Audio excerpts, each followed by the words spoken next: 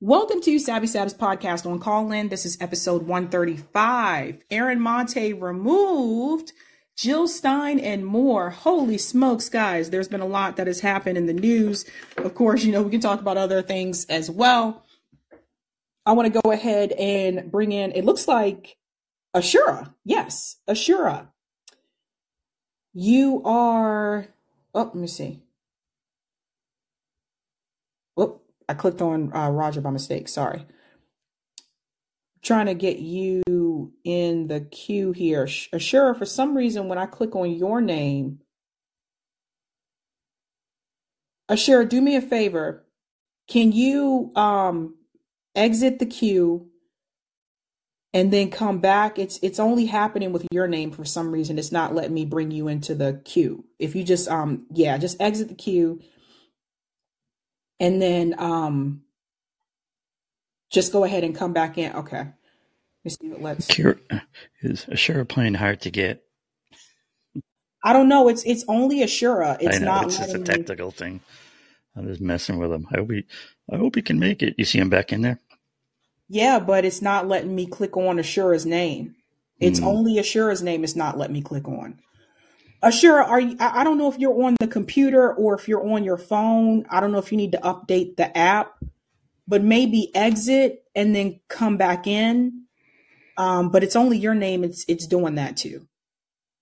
So I don't know why, but let me go ahead and bring in Notori. Notori, you are on the mic.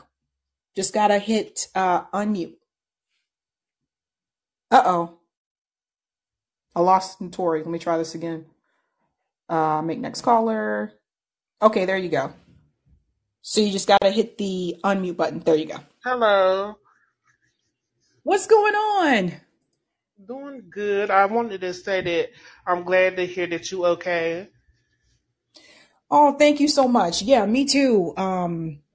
I've been stressing about that for a little over a month. Like ever since I made the freaking appointment, to be honest with you, I've just been really stressed about it. So lots of stuff going on. I'm just glad that's finally done with.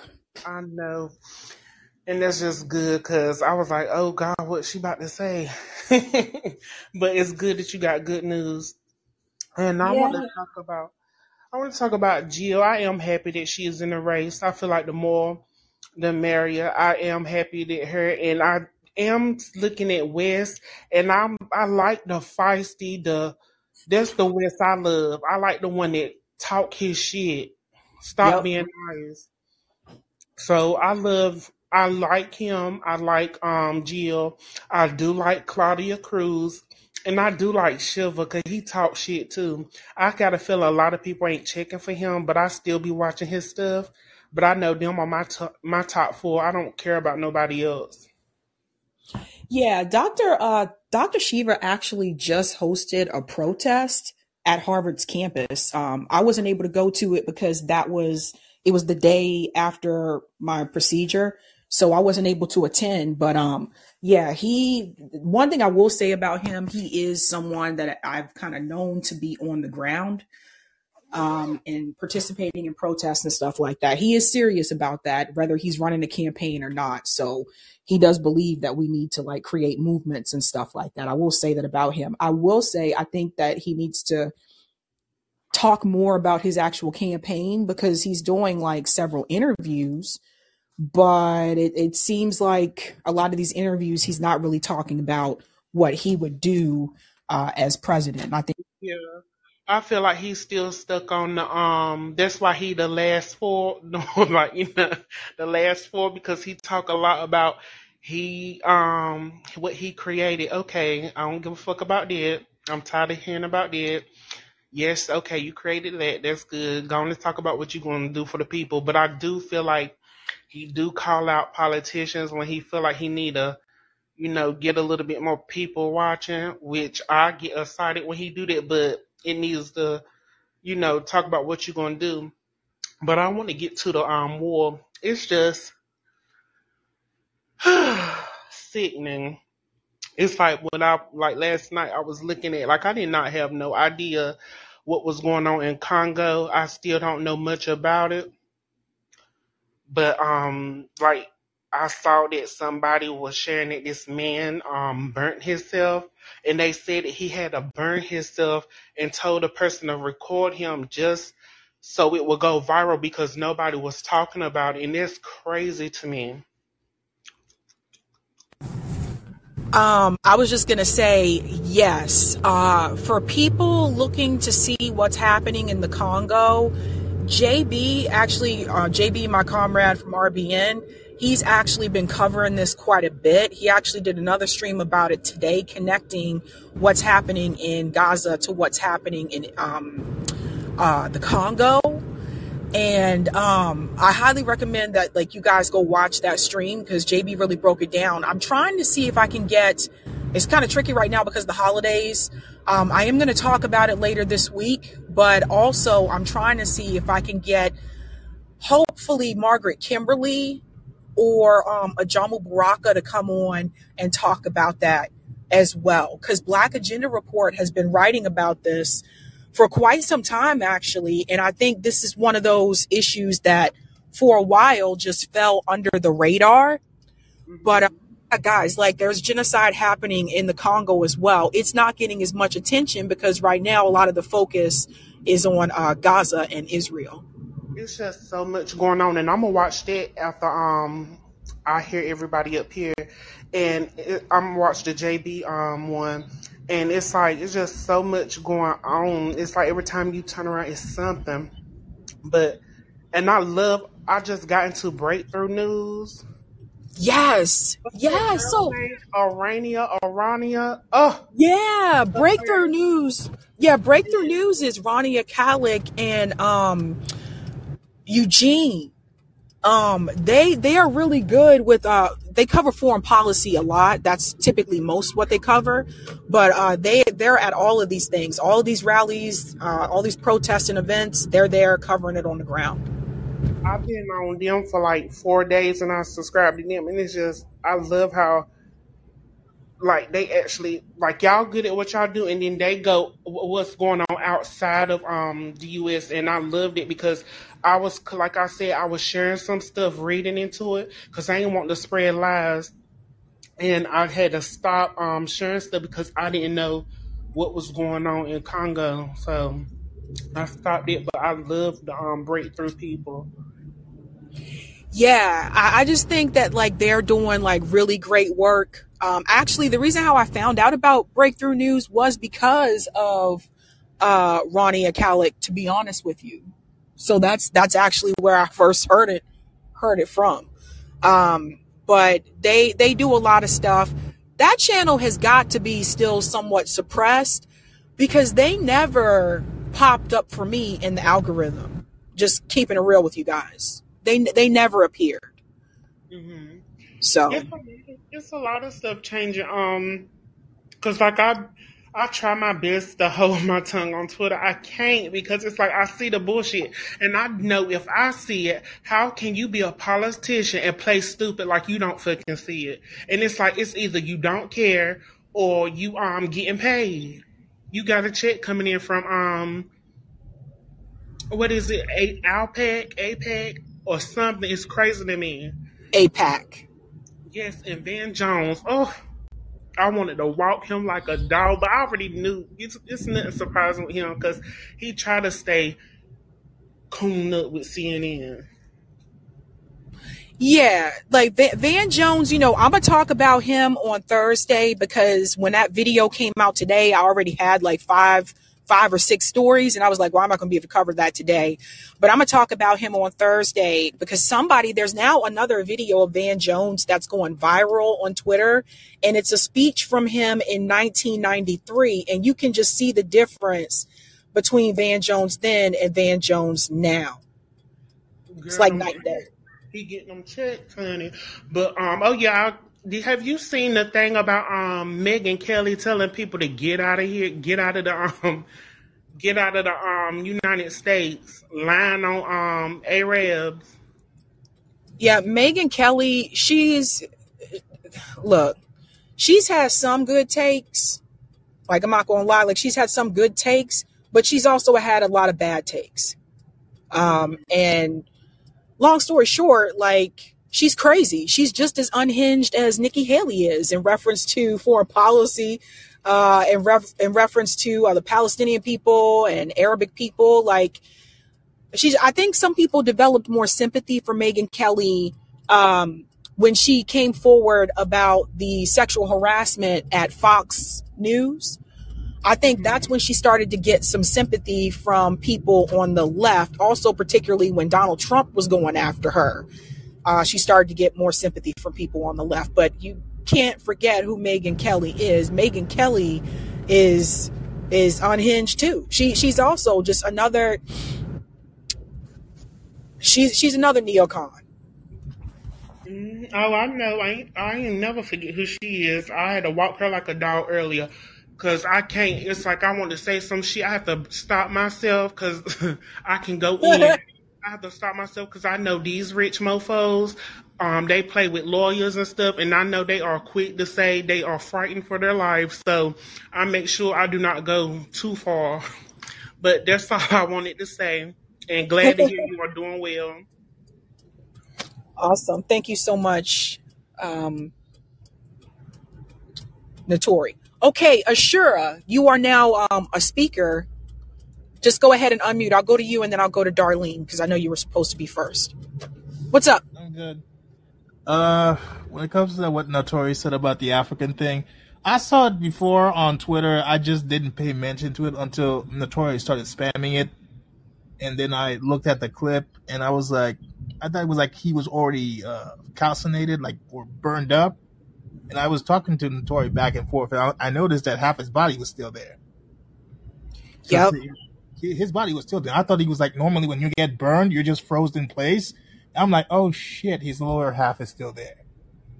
And I'm surprised that Twitter hasn't taken that video down, to be honest.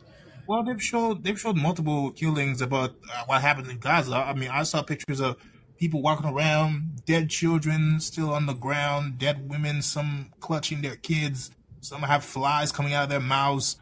I mean, Twitter still does it. It's YouTube that doesn't want to do it for some reason. Mm-hmm. Yeah, YouTube will pull that shit. It's in the community guidelines. You can't show violence. That's also why, like, all of my police brutality videos, any of the ones where I actually showed the brutality, they're all age restricted. They popped the age restriction on it.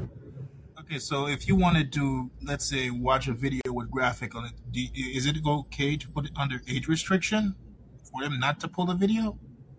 No, they can still pull it depending on what the violence is. They can still pull it. I mean, it's the thing is, YouTube is starting to become more like Facebook, in my opinion, where YouTube just wants you to talk about your vlogs, your kids, your pets, because they've even started to come after gamers. I should talk about this sometime on the show. Yeah, I have a couple of friends that are heavy into gaming, like they're gamers, and some of them have gaming like YouTube channels, but they're also on Twitch, so they spend most of their time on Twitch. My sister also is a gamer. She has a Twitch channel. But the reason why, like, for example, with my sister, she did not set up her gaming channel on YouTube is because some of the most popular video games have a lot of violence, or as YouTube would put it, as violence. So even like Mortal Kombat, like those kinds of things, some of the open world games where you're like fighting people and stuff, it's even gotten to the point where YouTube is suppressing some of the gamer channels. So if you didn't already have like a gamer channel before they started tightening like restrictions here, it's going to be hard for you now on YouTube. I have a friend that when I tell you guys about my friend in the UK, my friend that lives in the UK is also a gamer, and he has a gamer channel on YouTube, and they've hit him too. Yes, it's fucking stupid because for years I've seen people play games like Resident Evil with all the blood and violence. There's cutscenes, especially Mortal Kombat. They now do their finishing moves in cutscenes, like where you're just watching it, you're not even fighting yet. I'm surprised, but normally when they do that shit, it's because the company in question doesn't want they don't want the advertising shit, even though it's free promotion. Right. It is. That's another thing too, is like, I've had a couple of gaming companies reach out to me and say, like, we'd love to do a sponsorship with you. Like, I don't have sponsorships on my channel, obviously, or you guys would hear me talk about it during the streams and stuff. But, I told all of them no. But the other thing is that, like you said, the advertisers don't really like that type of content because it's violent. So that's the problem with my friend in the UK. He's monetized, but they're not running ads on his videos because all of his gaming stuff is like either Call of Duty or some other type of open world, like action fighting type of game. And that's why even today they don't show ads on his videos. It's wild. Funny you mentioned Call of Duty, because Call of Duty is linked to the military-industrial complex. That one could be a pass. Yep.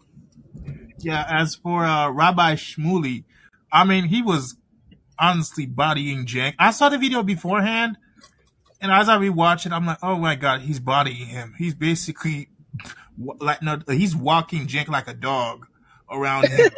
You sound like Yeah, well, Notorious says it better than me. And when I was watching it, and I wished I had a dream about that, because for some reason I had a weird dream about it. And it was like Inception. I'm watching it, and then it didn't happen the same way it's happening on YouTube. It's like at some point, Rabbi Shmuley said, hey, Jank, you know why I'm egging you on? I'm raising your blood pressure. He pulls out his skin off. It ends up being Jimmy Dore, and meet Jimmy Dore and say, hey, Jank, you'll never be president.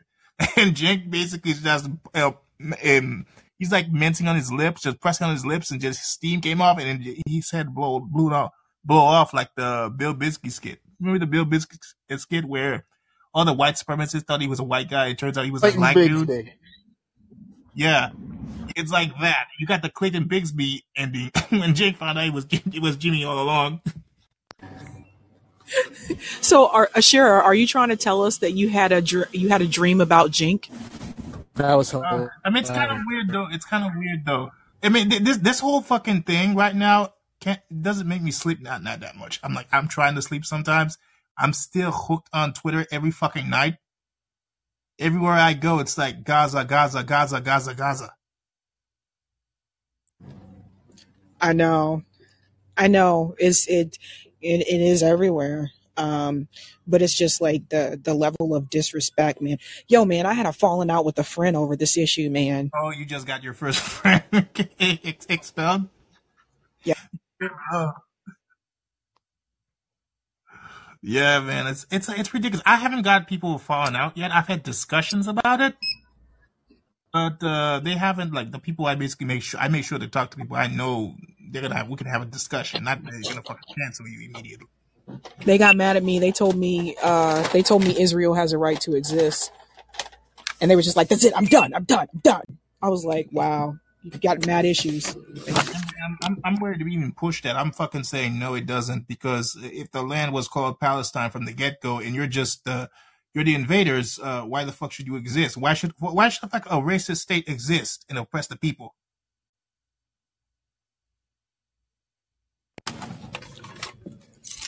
Sorry, I was getting in my car. I don't know. I just know this happened yesterday. A friend of mine for over 10 years flipped the fuck out and apparently didn't want to have a conversation over it at all.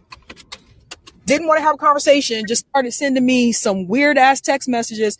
And I was like, hey, I'm welcoming you and inviting you for conversation, like to talk about this. And he was just like, I don't want to have a conversation. I'm at the gym. And I said, okay, then stop texting me.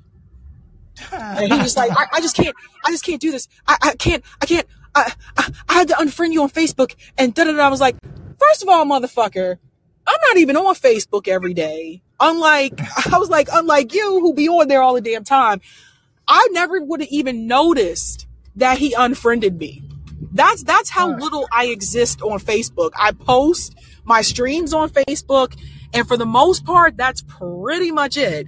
I don't look through my timeline because a lot of the people that I see, the people that I talk to on the regular, I already know what's happening with them in their lives and everything anyway. I don't need to see it on Facebook. So the thing is, it's like, it was just weird. It felt like I was like back in college, and someone was like, I unfriended you on Facebook and da da da da. And I was like, okay, and what do you want me to do? What's your problem here? By the way, still never really told me what it was that I did that upset him. Still never told me, just said, he was just like, well, Israel does have a right to exist, and you have to understand that Hamas is a terrorist organization. And I was like, what does this have to do with me? What is it that I did that upset you? I don't want to talk about this. Then motherfucker go. Leave me alone. Oh, he's not the first one, Sabrina. Like JB said, you're about to lose a lot more. I mean, if the floodgates have now cracked, it's cracking right now. The floodgates is cracking. You're about to get more friends in a couple of days. And by the way, I did say you might reach 60K. It seems like it's happening in December. So my prediction is still coming. As for Aaron Mate, I don't know why Aaron Mate had to do a video and he had to admit that he violated the term of the quiet room. I was like, fuck the quiet room. Going to the quiet car. Yeah, quiet room, quiet car. I don't care. It's a fucking room. It's a space. The sanctity of the quiet room. This is the thing that I want to mention. I want people to understand about that. I think Aaron did a good job, like, asking Chris those questions, but then it's like when you come back and you say, I want to apologize because I was on the quiet car. The reason why I pushed back on that and I said, no, don't apologize, is because it doesn't matter if it was a quiet car or not. Even if Chris Coons was on the part of the car that wasn't quiet, Chris Coons did not want to have the conversation about that topic, period. The quiet car was just an excuse for Chris to use to get you kicked off the train. So you don't give into it. You don't acknowledge it. You don't give into it and be like, oh man, I violated the rules of the quiet car. Nah, fuck that. Stay focused on the mission at hand, which is the fact that Chris Coons don't want to call for a ceasefire because that motherfucker represent the state of Delaware, which is the credit card company state, which is also Joe Biden's state. Link it back to the money. So I don't think that Aaron should have apologized at all. Yeah, I was like, what the fuck, Aaron? You don't need to apologize. He's a politician. He works for the taxpayer.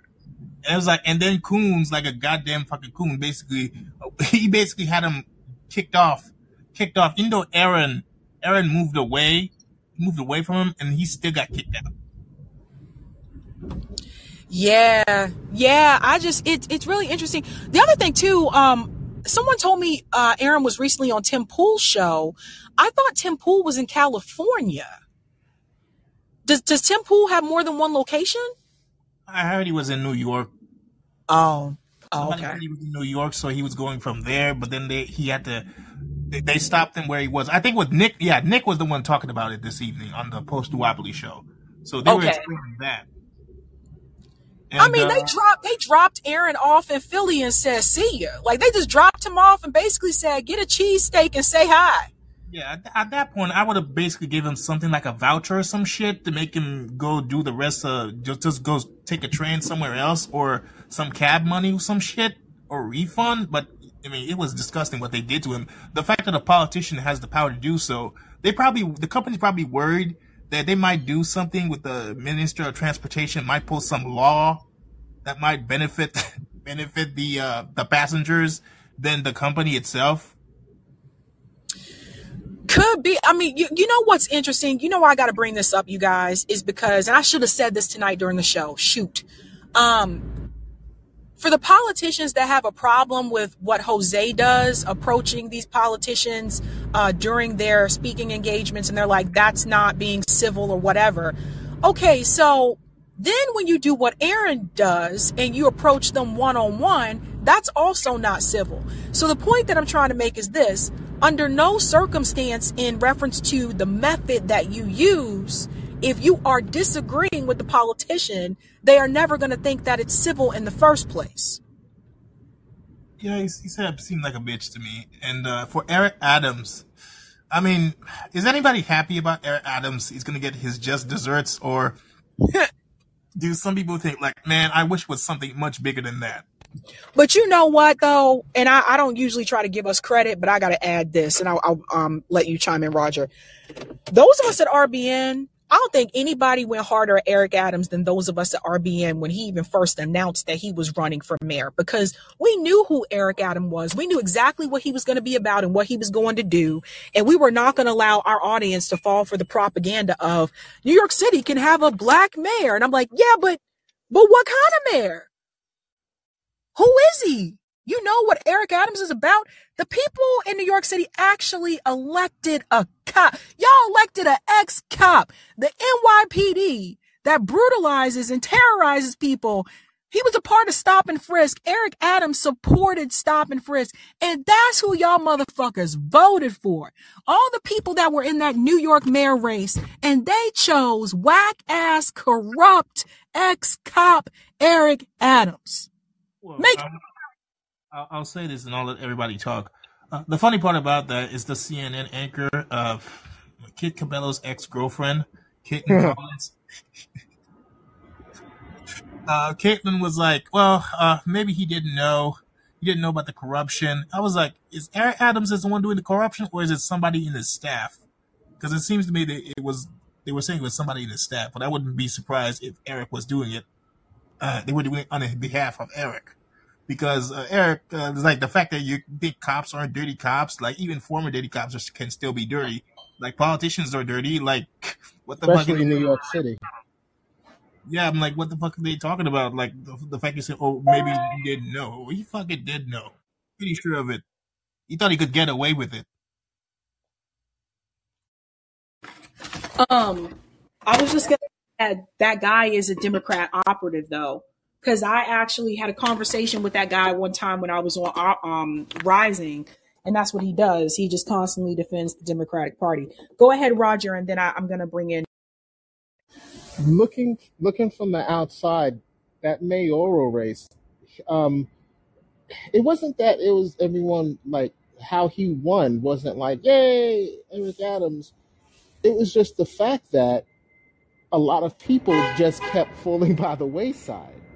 Um, just looking from the outside, I think Scott Stringer, who was the comptroller for the city, I think he would have been probably the best one because he knows like I think he would have I don't know brought in some money just from a money standpoint. Pretty much, he seemed like he was gonna like do the right thing, but what ended up happening was that he had a false Me Too allegation against him, and by the time it was hashed out,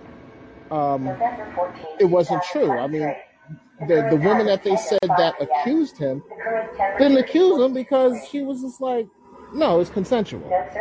And on top of that, you had Morales, who was like this like big socialist person or whatever the case was. But then when her staff tried to unionize or whatever, she shut that down. So people was just like, oh, she's fake. So it was just the fact that he just got lucky. That's all.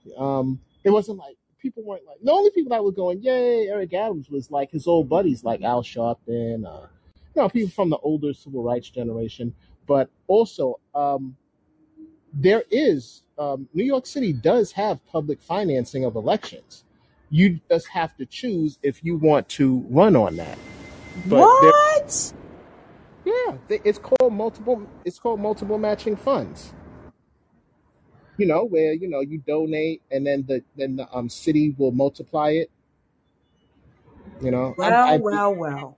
I believe when Nomiki was running for the public advocate, the person that replaces the mayor in case what do you call it? In case the mayor something happens to the mayor and they got to vacate the seat.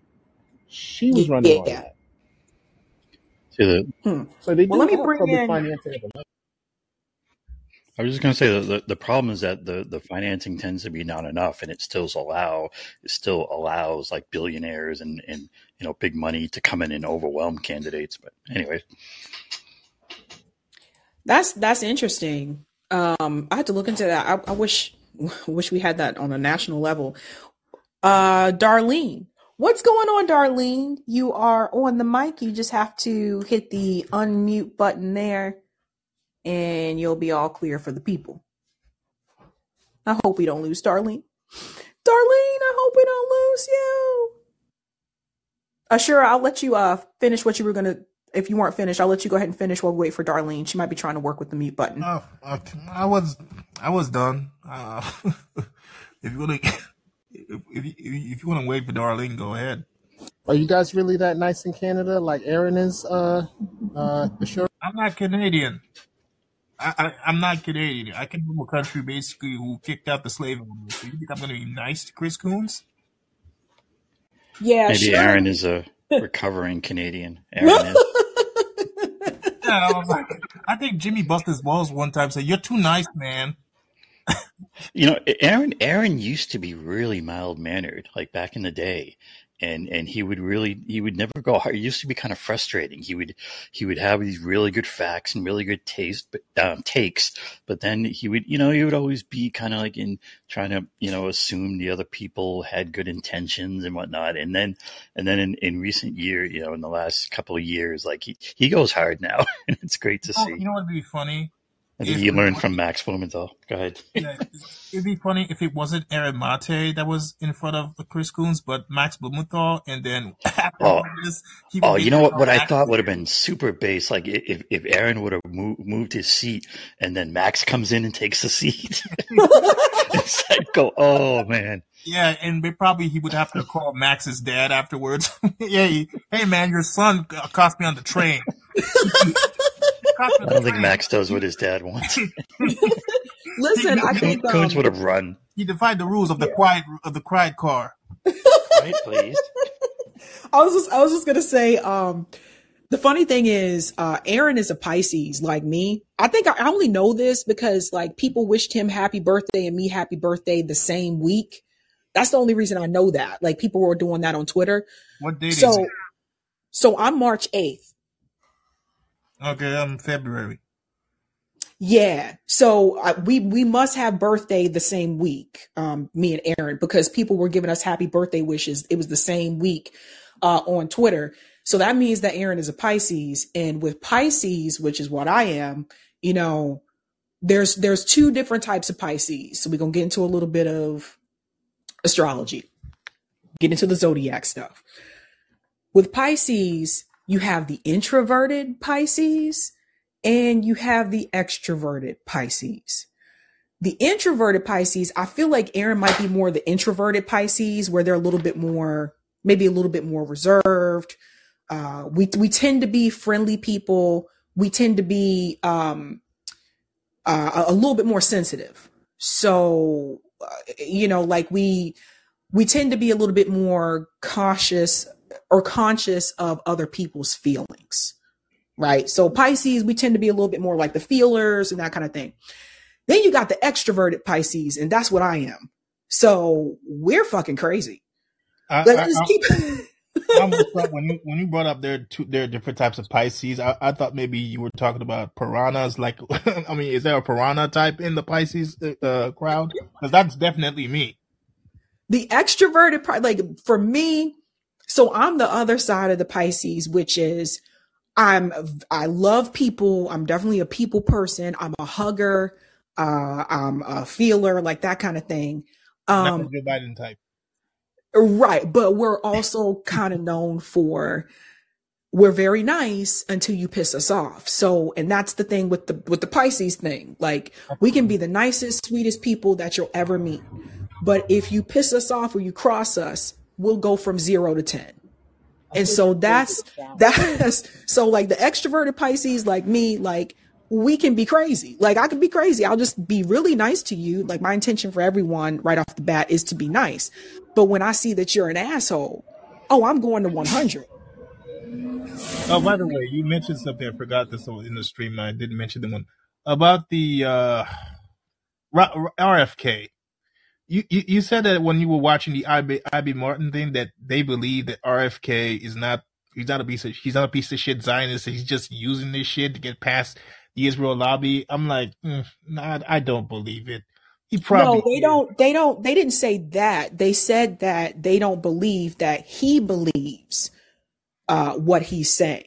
They believe that he knows the other side of it, but he's choosing not to discuss it because it's not going to benefit You him. know, one of the things with Smart, like What if he does believe in Sabrina? Because he basically said, I remember he said in a stream that him and Israel, he has he has financial ties. Right. So what does that tell you? And he also had ties to Jeffrey Epstein, and he was on Jeffrey Epstein's plane. one of the things that I've heard it said about kind of high IQ people is that for some people, it basically makes them better rationalizers. They can come up with better reasons to believe their own bullshit. Yep. And I think RFK may be one of those who's, he's obviously savvy and clever and smart and has a lot of education. And I think that in a sense he does believe it because he's come up with all these reasons to believe it. That's my theory. But the thing is that you can tell is, why is he avoiding Max Blumenthal? Why is he avoiding having this conversation when he said that he would? Because he knows that will potentially hurt his campaign. That's what this is really all about. What? Now I'm going to go do some digging because somebody told me, I had to go through these emails. Somebody told me that RFK Jr. didn't always have this position. Now, I don't know if that's true or not, but if I can find information to prove that that's true, then that goes to show you this is all for his campaign, which is bullshit. Well, if it comes under Max versus RFK, then I wonder how the Norm Finkelstein versus what's his name, Ben Shapiro, is gonna basically end up like. Mm-hmm. Because people keep saying that Ben Shapiro loves to debate like high schoolers, college people, but he'll never debate actual people because those are the people he wants to body, just so he can maintain his social status, like Rabbi Shmuley. There's that Rabbi Shmuley. Rabbi Shmuley. He looks like that. I don't know if you ever saw this movie. It was a movie about a woman that was married to a husband that was a rabbi, but then she gave birth, but then she got, a little bit sexual. He had an affair with a rabbi, but at the end of the movie, she ended up with a black guy. It was Renee Zellweger. She was in that movie. Rabbi Shmuley looks like that fucking rabbi that basically was scummy to her at the third act of the movie because he didn't want her to see her kid because they were in a Jewish community. Apparently, if you do something wrong, you can't see your kid. You're excommunicated from the group. That's interesting. Maybe that was, I haven't seen that, but maybe that was more Orthodox. Maybe that was Orthodox. It's an old movie. Forgot what the black guy was doing at the end of the movie. Maybe he was making shoes or some shit. Forgot. But he reminds me of that guy. That guy was scummy to her in that movie. And then at the end, like when she was like looking at him, like we had an affair and some shit. And he's like, I don't give a fuck. I'm a leader of the community. Huh. That's interesting. I don't know. Let me try to bring in Darlene. Darlene, I invited you as a speaker. I don't know what happened to I think maybe you're not able to unmute, but I invited you as a speaker. And then I'm going to go ahead and move on to Eric and put you on the mic, and then we'll pop up to Noel. What's going on, Eric? Just got to unmute. Oh, Savvy, thank you. Hey, I didn't know. I guess I jumped a little bit because Darlene wasn't ready.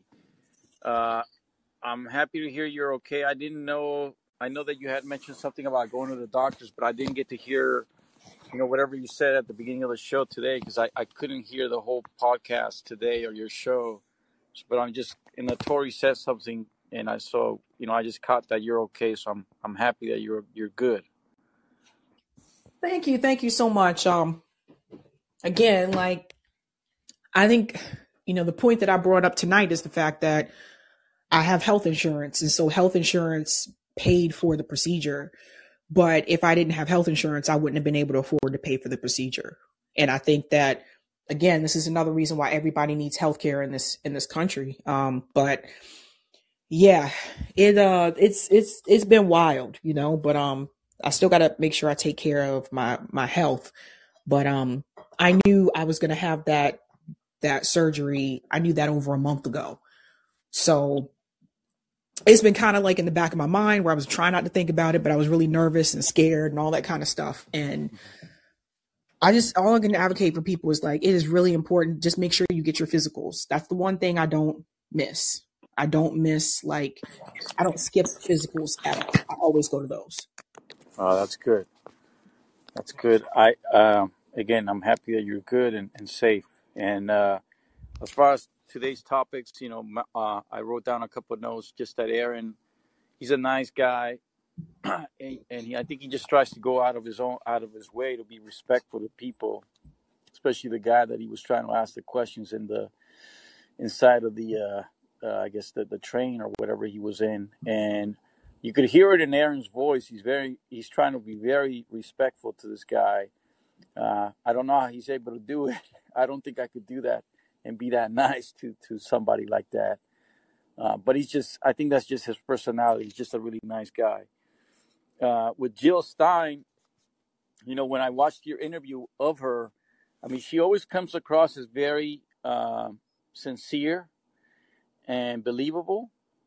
But when she started to talk about like Peter Dow and the fact that, I don't know, it seemed like she says she knew him or she knows he's known like in her circle. I don't know if I'm using other words, but she made it seem like she knows of him. And that's part of the reason why she, in a sense, talked to Cornell about him and sort of, I don't know if she says recommended him or just brought him to his attention.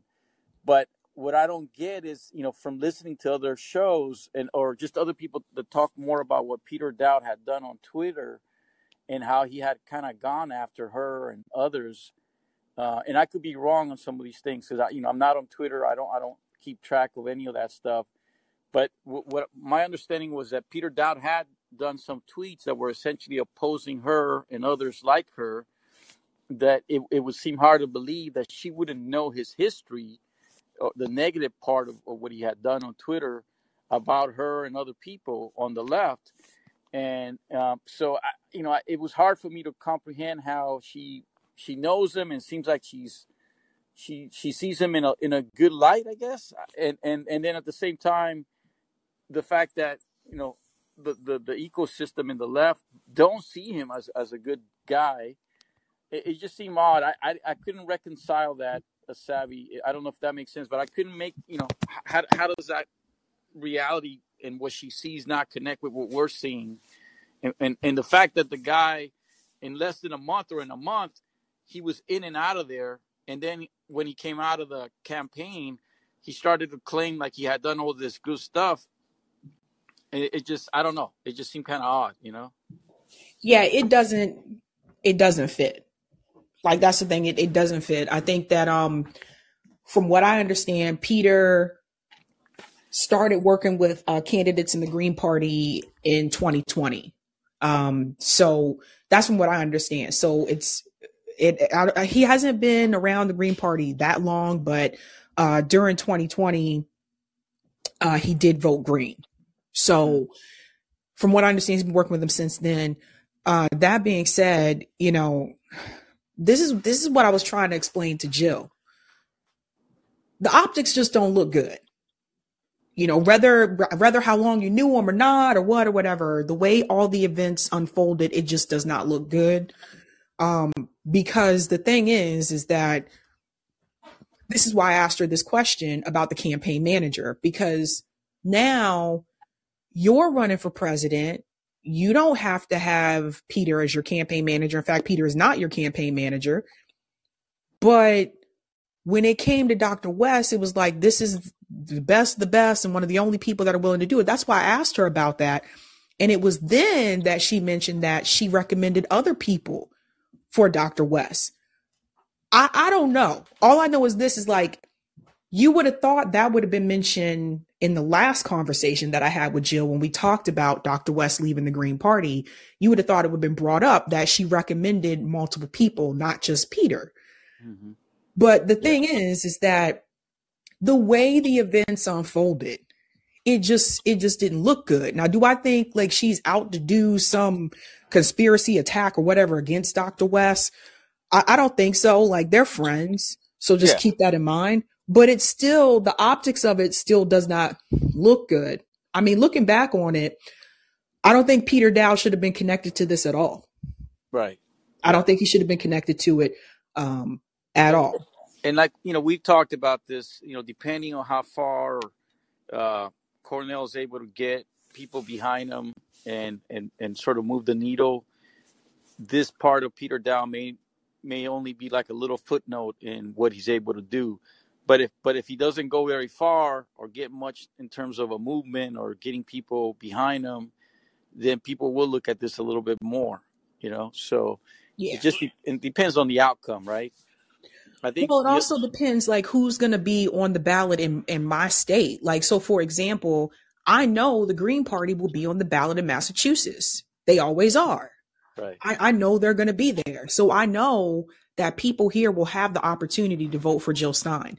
I said that same thing with Cornel West. Like, they're going to have the opportunity here to vote for Cornel West. I don't know that now.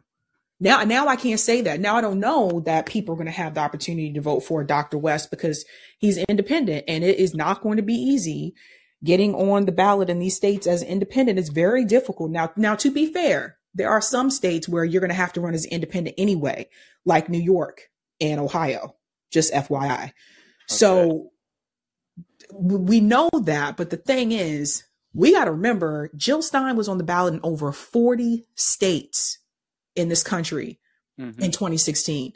I can pretty much guarantee that Jill is going to be on the ballot in over 40 states in this country again. Well, one thing I will be shocked. I will be shocked if Dr. West is on the ballot in 35 states. I will be shocked as an independent. The last person that was able to do that was Ralph Nader, if I remember correctly, when he ran as an independent. But he was on the ballot in more states when he ran as a Green. Now, going back to something that I think was said earlier a couple of months ago was when Jill Stein was saying, she didn't want to be the manager. She had some court cases that were going on, some sort of legal thing that she was still dealing with, right? And she could not focus her time on, I guess, doing what she wanted to do for Cornell. And I may be kind of extrapolating, kind of getting things out of, but when she said that, and I remember this early on, where she said, "Hey, I can't do this because I have to focus on this other thing." Right. But now, right? I think that's fair for me to say that. But now she wants to run as president. It's like, well, didn't you say that you were going to be focusing on this other thing that you had on the back burner? You couldn't really give your time to Cornell, so it's just, I don't know. It just, to me, when you start to add those things and put the things sort of connecting the dots. Wait a minute, you couldn't be his manager, but now you're going to run for the full, to be the head honcho? I don't know. I don't know. It just doesn't seem right. And again, we're a small, us that listen to you, and we're still, in terms of numbers, we're small, but I tend to believe a lot of the way that we think and look at things, eventually other people see it too. And maybe we're first to see it in some ways because we're looking at this on a more regular basis. I don't know. It just seems a little bit off.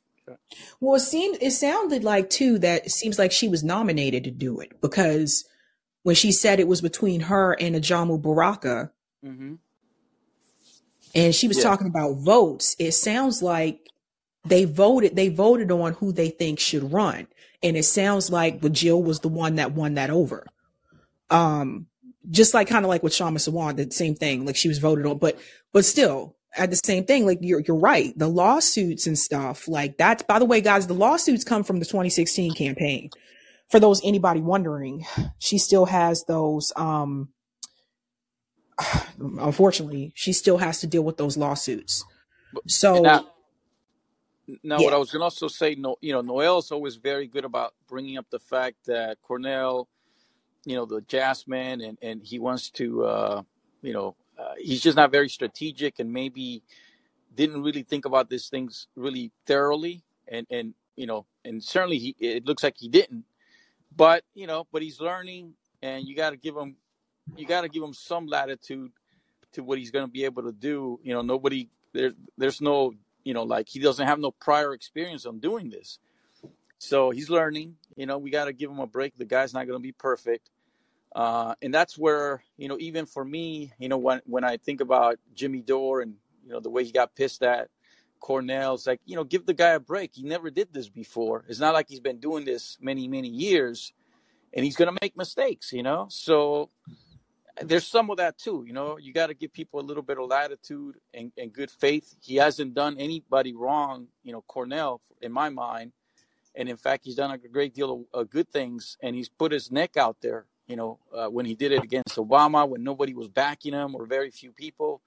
So the guy's got a lot of good things to stand on. He's just not perfect, So Yeah, you well, got to one give. thing I just want to remind people of, just to keep in mind, we do have to remember when this all first started, I told people, there's some personal hurt that is going around here as well. It's not Right. just about like, yeah, there are some mistakes that Dr. West has made with this campaign, which I've been vocal to him about. RBN has been vocal to him about. So it's not like this was a secret. We've talked to him about these things. But it's not just about that. It's not just about like mistakes he's made during his campaign. There's some personal hurt feelings involved. I guess I don't even want to say hurt, but there's personal issues. And what people got to remember is that when Cornel West announced his candidacy, he was running through the People's Party. So that's Nick Brana.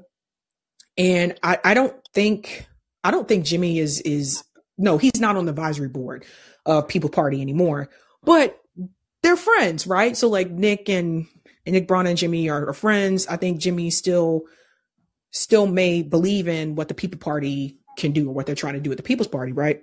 Yeah. So remember, Nick Brana went to Dr. West and said, I want you to run with the People's Party. So again, this is another example where Dr. West did not say, hey, I think I'm going to run for president. He was approached and he was asked to do it. Right. But he was asked to do it with the People's Party. Then he leaves the People's Party and goes to the Green Party. So I want you to think about some things here. Nick Brana put up some of his own money to finance the campaign. Because the People's Party they don't have no money. So he put up some of his own money to finance the campaign. So there's that. Okay. So like I said, there's some hurt feelings that going on there as well. And then Jimmy mentioned on the show that he wanted to, I guess, help in some way with the campaign. And I guess he was being ignored by whoever was being contacted, either ignored or they just didn't want that to happen. Yep. And Jimmy can't let that go. But I did want to pit or change a little bit and talk a little bit about RFK. And, this guy is full of shit and he's a BS guy. But he's great he's doing a good job. I got to give it to him in the marketing department as far as the way he's getting on all these shows in different platforms and many, many platforms, Savvy. I seen him on Vlad TV. I mean, the guy's going all over the place. So he's putting his name out there. And like you said, I think on previous shows that he's been doing all these rallies from day one. From day one, he was already doing a rally in New Hampshire. I'm talking about after I had already covered his announcement on the ground in Boston, he was already on the move. That's right. So and I wanted to juxtapose, I'm a big, I really love JFK, his uncle's story. I just, for the last 12 years, I just consume a lot of stuff about JFK. And JFK in the early 50s, when he makes one of his great speeches, when he's talking about Africa and being supportive of African nations and being so that it would be self-determined and being on their side. This is before he became a president, and being on their side and not being essentially with the colonizers that he saw even then in the early 50s. Before he became a president, and there was an opportunity there, and that the U.S. should be on their side, on the African side, to be self-determined. And that's when Lumumba was coming of age in the Congo. And before JFK became president, he was assassinated. Lumumba was in the Congo with the help of the CIA and they did it just before he became the president, because they knew had he become a president and Lumumba has still been there, once he became president, he was going to be able to connect with JFK. And at the time, Lumumba was feared to be a troublemaker and a leftist by, the status quo here in America. because of what Lumumba wanted to do, which was self-determination for his people and the nations of Africa, they would have followed him. He had that sophistication, and they eliminated him before JFK became the president because of that reason. And then once JFK became the president, he visited Africa, I think, like so many times during the few years before he was killed. He was in Africa multiple times. I think more than 28 times or around there, because that's how much he believed in Africa. And, once he got killed, many of the things that he put in motion within 6 months, they were all removed. And, the whole continent of Africa would spin out of control and just demise. But, out of his death, a lot of things became worse. To this day, we're still feeling the effects of once he was killed. Had he not been killed, we probably would not have gone into Vietnam. He would have probably done away with the CIA and many other things that would have helped all of us, and not saying that the guy was perfect, because he was very imperfect. He was a womanizer. He had all these things, but that's just like any one of us, right? But those things have had a great effect on all of us, even to this day. So, and RFK and you being that you live out there in Massachusetts, in Boston, you probably know a lot about these people. They were very, loved in the 80s and 90s. These people were like the kings or queens or whatever. The Kennedys were not so much anymore. But RFK and the majority of the family are nothing like JFK. If anything, they lived off his name for all these decades, but they're nothing like the guy. No, they're not. No, they're not. And a lot of them that still live here in Massachusetts, I can tell you, they are nothing like how JFK was. And, super PACs came in after that, by the way. And, and I know, Roger always talks about us, we have to do the work, right? We can't get behind somebody and make them a hero. We can't, do these things. But there is some psychology, I got to tell you, in human nature. There's this psychology that we tend to become followers, especially if somebody gives us hope. And even Roger, in his own ways, he's becoming like his own leader, his own somebody that we can look up to, because Roger's doing all these things. Now, he may not want to, admit that he's doing that, but in some ways, that's what Roger's doing. And we have this thing within human nature that once we find and hear somebody that we like their message, we tend to want to support them.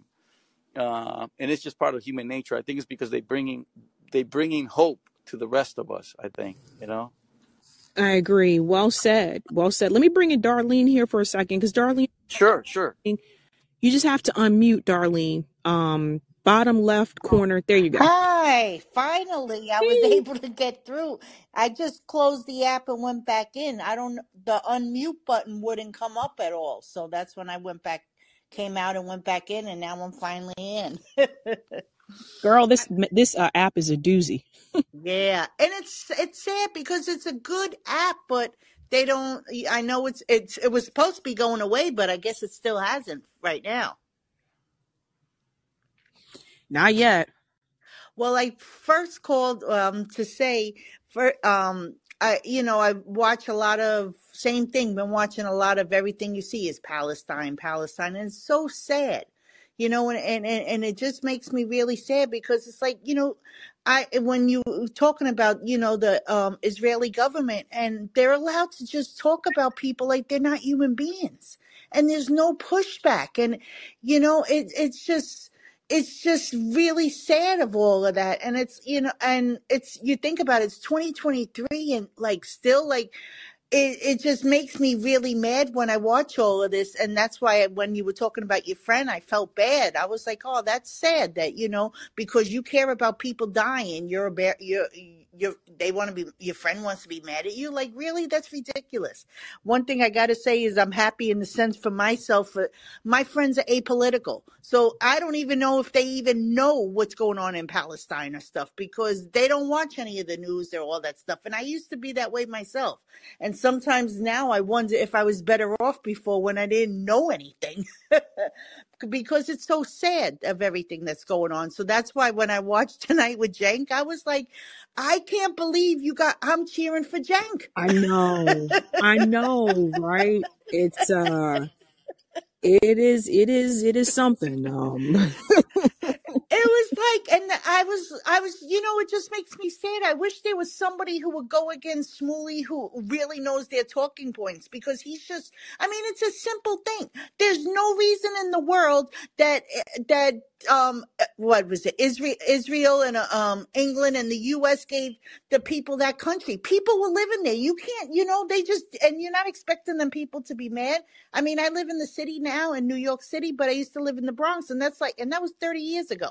So that's like me going back to the Bronx with cops with guns and forcing people out their house that I used to live in and acting like it's all right for me to go live there and expect them people not to be mad or not to want revenge. Like, it's just inhumane. And it's like, why can't they all live in the same country together and have the same rights? Why does it matter whether you're Jewish or you're Muslim or you're Christian or, you're Israeli. You should or you all be Palestinian or whatever you want to call the country. But you should be able to live in the same country. And it's just ridiculous. And it just makes me mad in 2023 that this is still going on. Like, all it is plain racism. And it seems like that nobody wants to call anybody out. Well, it's white supremacy, darling. It is what it is. If you look at all these predominantly white countries, none of them been invaded, except if you're calling out Ireland, I believe, is one that got colonized by the British. But most of them, if you look at it, any country that's not white, colonize it, take it over. Any country that's white, don't do anything to it. It's a partner.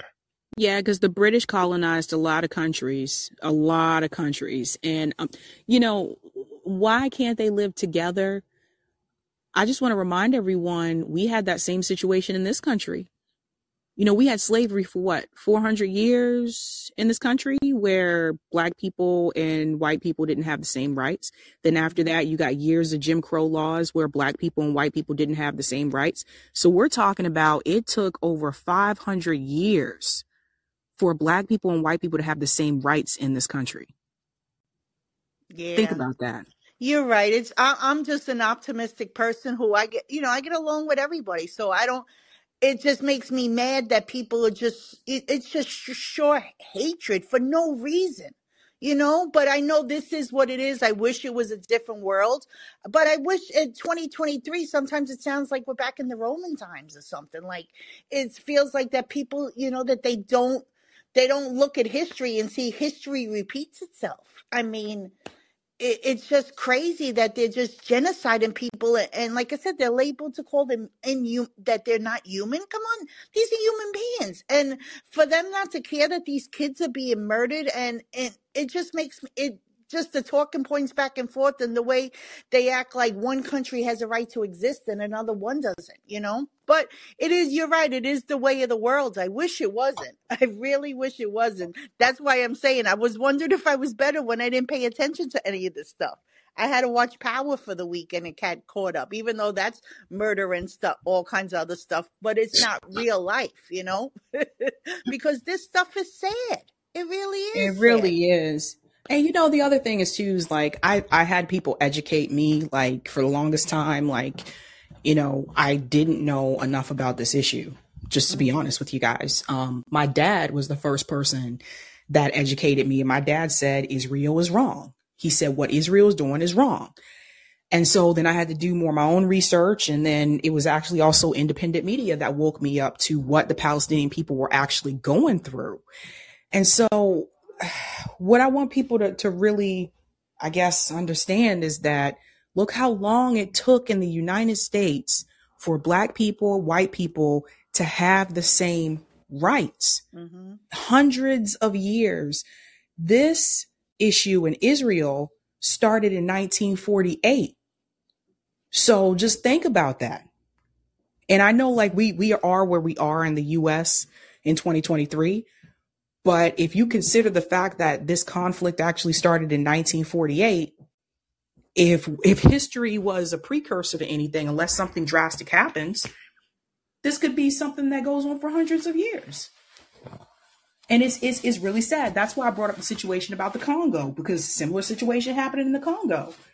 So it's, more people look at what it took for Black people and white people to have the same rights in the United States. It took, protests for years.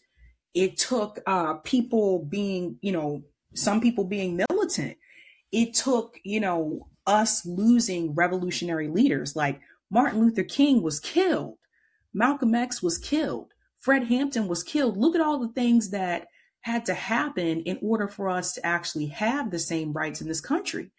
So this is not to say that, Hamas is perfect. This is not to say that it's right for Hamas to kill people. I don't think anybody should be killed.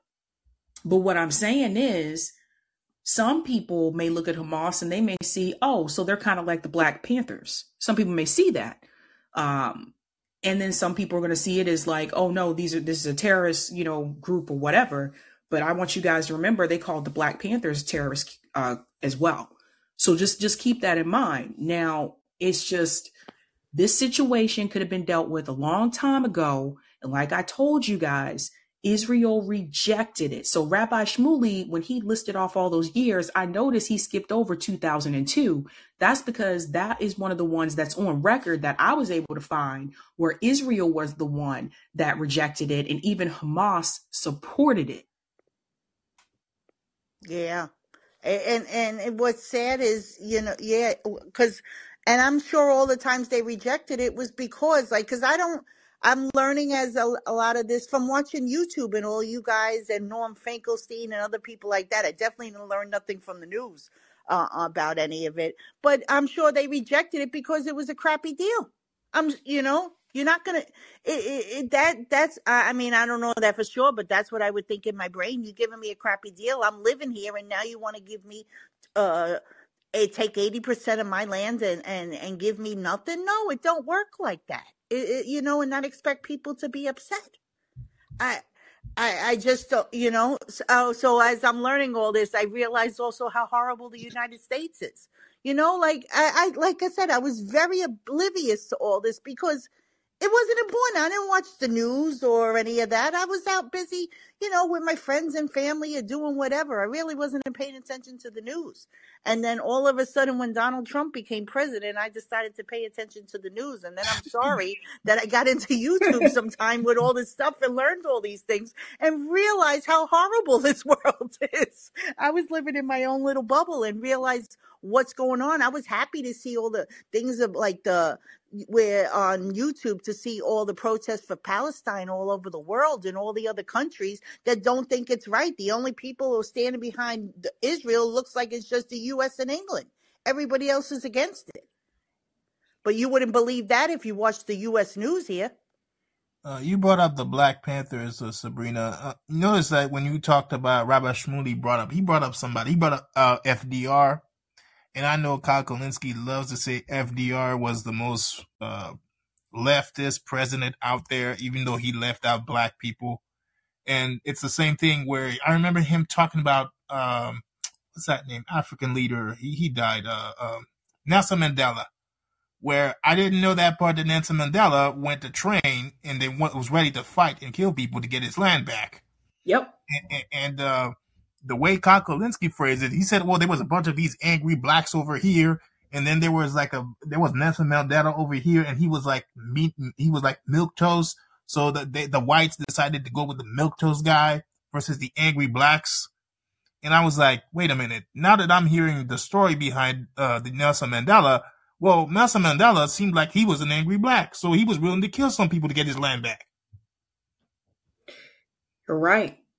You're right. They put him in jail first, and I wonder, what would it look like if they had Patrice Lumumba, Nelson Mandela before that. But I also have friends that are Persian, that are from Iran, and they will tell you that Hamas is a terrorist organization. So it's just so much. It's so much. It's a mess. It's a headache. Go ahead, Noel. Uh-oh. There you Okay, go. good evening, everybody. And first, let me say, it is great news, Savvy, that your biopsy results came back negative. I have had a fair amount of experience with cancer in my family. And, I think I mentioned earlier in the year back in August, I had a niece who was suffering with cancer. And unfortunately, she passed. And she was in her late 30s. And at this present moment, I have a cousin who has been diagnosed with acute leukemia who is battling, and he is in his 40s. And his sister passed of cancer about 4 years ago. So it's everywhere. It causes you to look twice at, like you say, healthcare and who has it and who doesn't and who gets the early treatment, the early diagnosis and this and that. And when you think about this nation and how it is positioned as the premier and eldest democracy and all of this crap, but we have some of the most regressive approaches to our public domain as any third world nation. It just really doesn't make sense. But what I wanted to say, so I'm glad that, your situation looks good. Because and I know what that can be, to have to wait for those test results and wait for the tests and the suspense and anxiety that not knowing creates. So hopefully you'll be able to get some good rest in the days and weeks ahead. But if I pivot to the conversation now, I'm just taken by when I consider, first let me say Al Jazeera has a really nice 3 or 4 part series on the whole Nakba situation with the occupation of Palestine. And what is clear from those episodes is that this whole movement to create a space for the ethnic religious Jews had been in the works well before the Holocaust and well before 1948. And in the roll up to 1948, there was violence and occupation ahead of that, which was led by the British Empire, which had taken possession of Palestine through their win in the First World War, where they were gained possession of Palestine from the Ottoman Empire. So this whole movement thing to create a state for the Jews existed before 1948, and there was a lot going on politically in the roll up to it. And that said, to Darlene's point, it sometimes seems like we're dealing with a strategy from a century or two ago in the current age. And that is exactly what we're dealing with.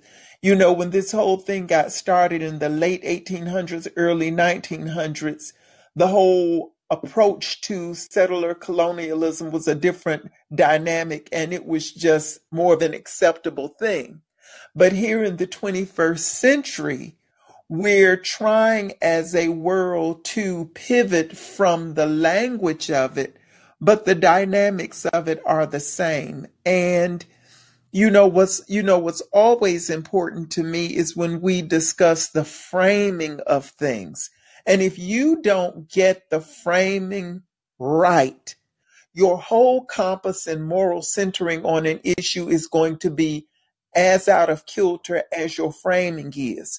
So, for instance, when we talk about the United States, when we just say, oh, the 50s was this, and, FDR built out the middle class and this and that, and you skip altogether the Nakba that the indigenous peoples of this land dealt with, followed by an enslavement of people who were removed from another land. If you don't frame the United States' existence in those terms, you lose control and perspective of what is really going on. which is why I consistently refer to this place as a plantation nation, because that is the proper framing. That is how it began, and we deal with it today in the fact that our whole concept of management labor relations is rooted in a slave operation, in a plantation operation.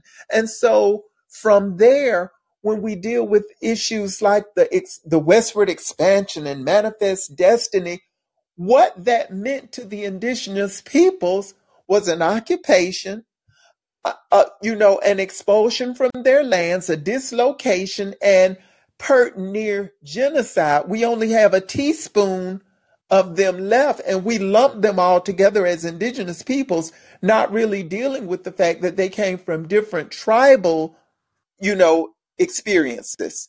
But it's so few till we just kind of lump them all together and this and that. But again, if you don't see the United States through that framing as a settler colonialist project, you neglect the imperialist motivations that the original people from England brought with them. We talk about, how novel the idea of the Declaration of Independence and all men were created equal and this and that, how that was such a radical change in thought in the times that it was put forward. But if you don't go right back and say, but it was hypocritical because at the time this nation was deeply immersed in slavery. If you don't deal with those realities, you just begin to look at it as this wonderful beacon on the hill and freedom and this and that. And that's why I think you have to frame things from the basis of how they really got started. And so when we look at the occupation of Palestine by Israel, it is a settler colonialist project. And it was supported by Great Britain and followed up by the United States. And that's how this whole thing got started. You cannot create a nation state within a nation that already exists and inhabited. And if you go back and look at, some of the footage from that Al Jazeera series, they go through it. Those people were literally marched out of their homes and just, displaced, forced to leave, forced to flee by force. And it was a violence that did it. And now when the remnant that's left is saying, hold on, this is our land, you cannot frame Hamas and any steps that Hamas has taken in the same moral framework that you deal with the IDF. Their motivations are different, their bases are different, the legitimacy and the objective of what they're trying to achieve is altogether different. So we can agree that violence is violence, but the motivation counts and the context matters. So it's just, there is no way in the 21st century that we can see what we're seeing and not call it for what it is. And shame on all the people who can't. But it's no surprise to me that so many people in this nation cannot, because they have been raised up on a whole context of lies, and they don't really understand, nor do they care to understand how this situation unfolded and manifests. And so when we listen to major media, the first thing they say is Israel has a right to defend itself, because that is the position they take to get you not to question that. If you question it, their whole narrative comes apart. And so the reality is Israel technically does not have a right to defend because it is the occupier. I cannot come to your place, Sabby, push you and your husband out of your home, and then when you come back to the door with a gun and you shoot at me, I say, ooh, that's violence, honey, that's terrorist. That Sabby is a terrorist.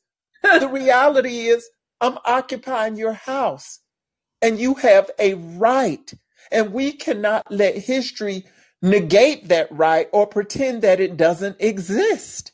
And so when they say Palestine will be free from the river to the sea, they're saying we have a right to exist and be free in this nation. And nobody, I don't think, is really saying, oh, put all the Jews out, but they're saying we have a right to exist in the land that has been taken for us on an equal footing. And that the reality is Israel would not accept that, because at this point, the Arabs still outnumber the Jewish population. And we're talking about a Jewish population that includes people who have migrated from other lands like the United States, to add up those numbers. They don't want to be ruled and take the chance that on a one person, one man, one vote issue, that the Palestinians and the Arabs would vote them out. Yeah. But we see the same conditions existing in Israel that existed in this nation during Jim Crow. You have a separate set of laws, a separate set of applications, redlining, essentially almost de facto created regions in this nation that were majority Black. We had massacres where this nation allowed its constituents to just burn down what other people had built, and there were no consequences. It is the same dynamics. It looks the same. It smells the same. It is the same. And we have to at least be able to bring a moral clarity to this issue in order that we preserve and protect the humanity of the occupied peoples. And the shame of it all is that at this juncture, as we come to the close of the first quarter of the 21st century, the nations on this planet have not come to a better way of dealing with these situations. We're still trying to move in the same way that we moved a century or two ago, and it just does not add up. I just think it's such a horrible tragedy. This is the thing that I've been trying to explain to people too. I said, if someone came to your house and told you that your house now belongs to them, I'm not talking about a bank, but I mean like someone doing that, like you're not going to try to say no or fight for your home. Like that's what I think some people on this issue, and then they throw up the whole, well, in biblical terms, the land belongs to us. Says who? Which Bible? Which version? Wait, so we supposed to follow religion now? Like now it's okay to not have separation of church and state. Now it's okay to follow that religion. See, this is the hypocrisy of the U.S. government, because my thing is this. Religion is a belief. It's a belief. Now, some people may say, oh, it's fact to me. And that's exactly what the state of Israel is saying. Like, the land is ours because the Bible says so, and we're supposed to be in the Holy Land. So now the Bible is law? It's like, and everybody does not subscribe or believe in the Bible. But here's the thing. If America is going to support this and say, well, you know, the Jews have a biblical claim to this area, then we should be saying, okay, then what are we going to concede to the indigenous people who are left? That's right. What are we going to allow them? We won't even allow them to have the rights on the land that we acknowledged and built treaties around that said they had rights. And it's just this, you know, and the unfortunate thing is this whole ideology is rooted in imperialism and that whole ideology that the settlers brought with them, you know. And it has fomented capitalism, which thrives on the extraction of resources out of people, places, and things. It attempts to commodify the entire planet. We know that a whole big motivational force for the United States support of Israel is the discovery of gas and oil in that Gaza region. We know that America's quote unquote geopolitical interest in that region of the world has to do with resources. And so I'm saying we need to be attempting to do a different thing and be a better international citizen than what we're doing now, because clearly it is not working. We see other nations moving with all due deliberation to change the paradigm. And if we were a smart nation, we would come to ourselves and say, hold on, we're really on a wrong course. We need to work with everybody. We cannot continue to enforce what we want on the rest of the world. And that is what is going to bring us to some type of, escalation and potential third world war. Is all fought over resources and who gets to occupy whom and extract what resources at what cost. But what is also clear to me in equal measure is that the voice of the masses in this country gets shut down as soon as we pick a lesser of the two evils. The elite can get on the main line and get Biden and Coons and everybody else they want to talk to and make their positions known and A, B, and C. But the masses, no matter how big the protests, no matter how loud the cry, we can depend on the elected officials to listen to their donor class supporters. And so I just don't see a good way out of this. It is frightening to me to consider the amount of power and control that a certain segment of this population can wield, not in defense or in proportion with American interests, but because of interests in a whole nother place. They're dominating the political scene as they shape foreign policy through an allegiance to a whole nother nation. And it just strikes me as, wow, you can get people elected and unelected and this and that and kicked out and elevated based on a position they take on foreign policy. It could be I really believe it could be the devil incarnate running. And as long as they took the right position on a certain foreign policy, they would support them.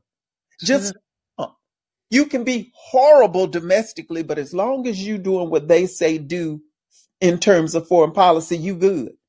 And so this nation, and I think that is a portion of what foments a rise in anti-Semitism. It is the fact that they are dominating the whole country and your voice can't even be heard. And if you dare to critique the amount of power they have amassed, you're called anti-Semitic. And I just think, wow, we are really in a dangerous space because we can't be heard, but this minority can amass this type of money and use it this way. And the hell with what's really better for me and you. They have privileges in Israel that we don't have as citizens in the United States, but we're contributing to their, military aid and aid otherwise, and they get all these benefits that we can't get here. It just is so upside down. Yeah, well, another thing I want to mention as well, and then I'll go back to Darlene to let Darlene finish, and then we'll pivot back to Eric and then to Bindu. One of the other things I want to mention too, listen, I totally understand about the Holocaust. I totally acknowledge it's a travesty, terrible, terrible event that took place in the world. What I find very interesting is that our government and other governments are willing to say just that when it comes to that event. But when you bring up the history of slavery in the United States and what happened to African people when they were brought to this country, when you bring up the 400 years of slavery, free labor that happened in this country, you do not get that level of support. There have been no cash reparations paid to African American descendants of slavery. Till this day, there have been none. And I want to let you know, Jewish people got reparations. Germany paid them reparations. Nothing has been done for African American descendants of slavery in this country today. Still. So one of the questions we need to ask is, why the hell are more people not livid about that? The same way that Hakeem Jeffries and Richie Torres can stand up for Israel and defend the Israeli people. You can't even get Hakeem Jeffries and Richie Torres to stand up for the atrocities that happened to African people that came to this country. You can't get them to push and fight for cash reparations for African American descendants of slavery. Think about that, guys. If they do that, Sabrina, they'll make sure that those blacks turn against their own people. But this is why I continue to say that black people need to leave the fucking Democratic Party. Because eventually it's going to get to the point where people are like, oh, go to Republican Party. No, you have been brainwashed. You are allowing mainstream media to brainwash you and say, if you leave the Democratic Party, the Republican Party's 10 times worse. I'm not telling you to go to the Republican Party. I'm telling you, leave this shit altogether. Don't go for any of them. They're not voting for your interests. They're not fulfilling policies that actually benefit the black community. But what is holding us back are some of the senior members of the African American community that continue to be loyal supporters to a party that continues to pander to the black community and won't give us any tangible concessions. And so what's really interesting to me, for all the people saying that Israel has a right to exist, for all the people saying that we have to protect Jewish people, those same people aren't saying that about black people in this country. This is what I want people to really get. Japanese Americans, the internment camps in this country, which happened under FDR, by the way. So when people like Kyle say FDR was like the best president, yada, yada, that motherfucker also was the one who implemented the Japanese internment camps. Make sure we talk about that. Japanese Americans received cash reparations from the United States government, and that shit happened under Ronald Reagan. So the question that I bring is this, and this is what I'll continue to push. For anybody coming to me and saying, don't talk about that, that's identity politics, that's divisive, fuck off. Because I've sat here and I've listened to people talk about that same type of so-called identity politics for every other group, and they got fucking concessions. It's black people they don't want to give concessions to. And the whole damn country needs to acknowledge that shit. You guys have got to stop allowing people to tell you that it is divisive to talk about these things. It's not fucking divisive. They don't want to hear about it. They don't want to talk about it because they don't want it to alienate their base. They don't want their viewers to get mad at them because they're not catering to white needs in this society. And that is a fucking problem. Period. Sound like I missed something good. I was on the phone with my nephew.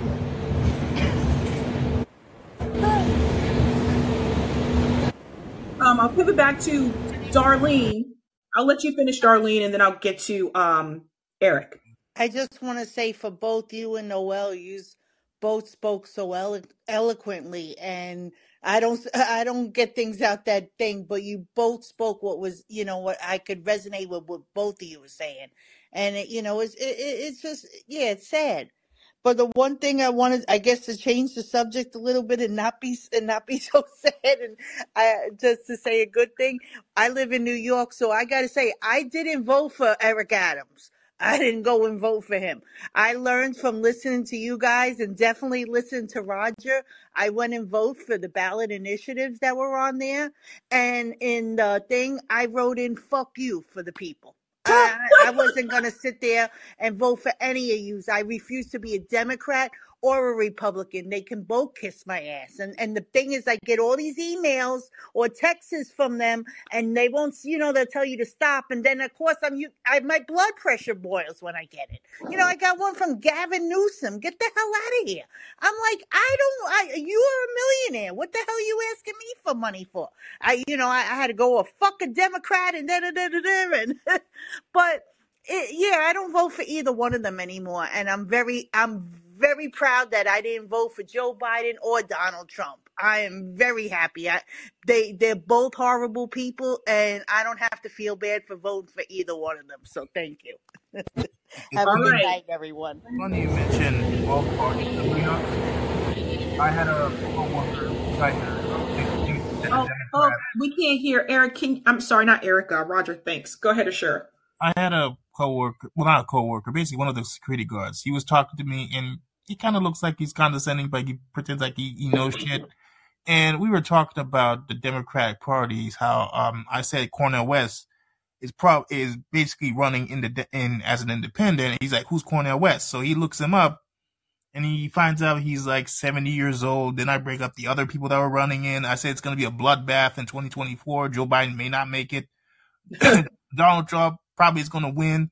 They're probably not going to eat that much under Donald Trump's base. And he said to me, "Oh well, if the Republicans win, they would put you back in slavery." And when he said that shit, I remember something that Joe Biden said in 2012. He looked at a crowd, black people. He said, "If you don't vote for Barack Obama, the Republicans would put you back in chains." I'm like, dude, there's no way the Republicans would fucking do that. They might gerrymander shit, but there's no way they're gonna do that shit. And then I explained to him that the Democrats are no different from the Republicans. He's like, no, Democrats are better. I'm like, no, they're not better. Well, what do you mean they're better? He's like, no, they are better because Democrats, they do stuff. And there's a point he brings up Bernie Sanders. He says Bernie Sanders is a social democrat. He's like, make no fucking difference. A social democrat is just a Democrat. No, it's not. A social democrat is a socialist.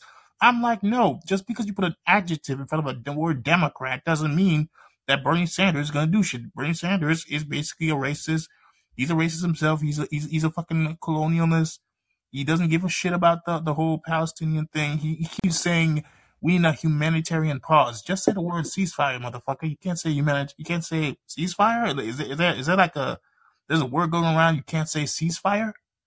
Listen, there's a meme that was actually circling around on Twitter for a while. It usually happens during football season. I haven't seen it yet this year, but it'll probably come back. And it's Morpheus from The Matrix. And it says, what if I told you nobody cares about those 5 Super Bowls Dallas won over 20 years ago? Right? So they make fun of the Cowboys, right? So when I think about Bernie Sanders and people like, well, Bernie Sanders marched with Dr. King and was part of civil rights, like protests and da-da-da. That's cool. But here's the thing. Based on what I see from Bernie Sanders today, and this applies to Al Sharpton, this applies to all the rest of them, Jim Clyburn, all the people that say I marched with people. Based on what I've seen today, honestly, Bernie, what if I told you that I don't care about those marches and those protests that you did 20 years ago based on the shit that I see from you today? So what you did 20 years ago, that shit don't matter no more. It don't matter. It's not relevant. I'd say the same thing to Al Sharpton's crazy ass. I'd say the same thing to people like, what's the other guy? Oh, Jim Clyburn. To Jim Clyburn, same thing. Stop talking about what you did in the 70s and the 60s and all that shit. Motherfucker, what you doing today? Where are you now? You sitting there on TV, on MSNBC, in a suit. Jim Clyburn lives in the poorest district in South Carolina, but that motherfucker is rich. Like, yeah. Explain that. Yeah, because I told the guy, look, listen, just because Bernie Sanders had this one crisis one time, he voted against the war, but he's been pro-war ever since. I mentioned that he bombed Bosnia. He basically agreed with all the wars the United States wanted to do. He's just as much culpable, has blood on his hands for when it comes to the America's hegemony. And then he said, well, why would people want to vote Democrats, though, if they didn't think the Democrats were better? I said it's probably because the politician will basically tell you, well, there's no way out because you got blood on your hands because you put him in office. Therefore, don't watch the blood. Just take more blood on your hands. Yeah, let's bring in Eric. I want to go back to you really quick because I just wanted to make sure Hey, Savvy, we got. can you hear me? Yeah. Yeah, I just wanted to go back. You were speaking with a lot of passion about reparations. And I think, in order for that to really take off, we need, or there's a need for an orchestrated marketing strategy to do this, to get a lot of people behind it. And it would take years to get there, but it can be done, especially if the marketing body behind it would do and show the studies of why and how it's going to benefit our black people here in America, but also us as Americans as a whole, and why and how it should be done, that it has to be cash, that it can't be through school systems, it can be, by the status quo, a holistic approach to a marketing campaign to bring about reparations. And I do believe with time, because a lot of the older generations are passing away, Savvy, and I do have faith that the younger generations would side and see the why this has to be done. I believe that, but again, it would have to be a strategy, a campaign, or marketing, so that you can get all the numbers behind it, so it would happen. I think it would happen if it was approached that way. And again, a lot of these older motherfuckers that are still racist and don't want to see this, they're going to pass away, Savvy. And if the marketing campaign behind reparations started now, I would say in a good amount of years, I'm not saying like 20 years, but it could be done within a reasonable amount of time, and it could happen, within our lifetime, I think, if it was really thought out. And also, if behind it, we would put, sort of pillars behind it, so that if you were a person of color and you were in whatever party you were in, and you wanted people to support you that were of color, we would say, hey, motherfucker, you're going to have to support this if you want our vote. You know what I mean? I'm kind of being kind of crude there, a little bit crude of what I'm saying, but, putting those carrots behind what we want to have accomplished. And I think with time, it could happen, That's a really good point there, Eric. I'm gonna go Bindu. I promised I'd come to Thank you. you. Thank you, So Savvy. Bindu, thank you so much. You're a speaker. You just have to go ahead and unmute, and then I'll bounce back to you, Roger. Just gotta hit the unmute button. There you go. All right, can you hear me?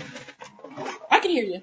All right, cool. So, like, definitely been feeling a lot of, the things everybody's been saying, but, just off rip, I would like to say, Savvy, glad to hear that you're feeling better. I've been kind of out of the loop for the past, week or so I didn't really, know about your health situation. So I'm glad that you're doing all right and everything. I guess I would like to, kick it off with just, going off what we're talking about with this topic. And I think I think the problem with it really is that you have a lot of black people that just really aren't about it. Honestly, I'm gonna just keep it a buck, because you had not only are we arguing with white people, but we're also arguing with other minority groups. Well, I don't agree with people's assessments like Dr. Umar and Tariq Nasheed and all these other motherfuckers out here.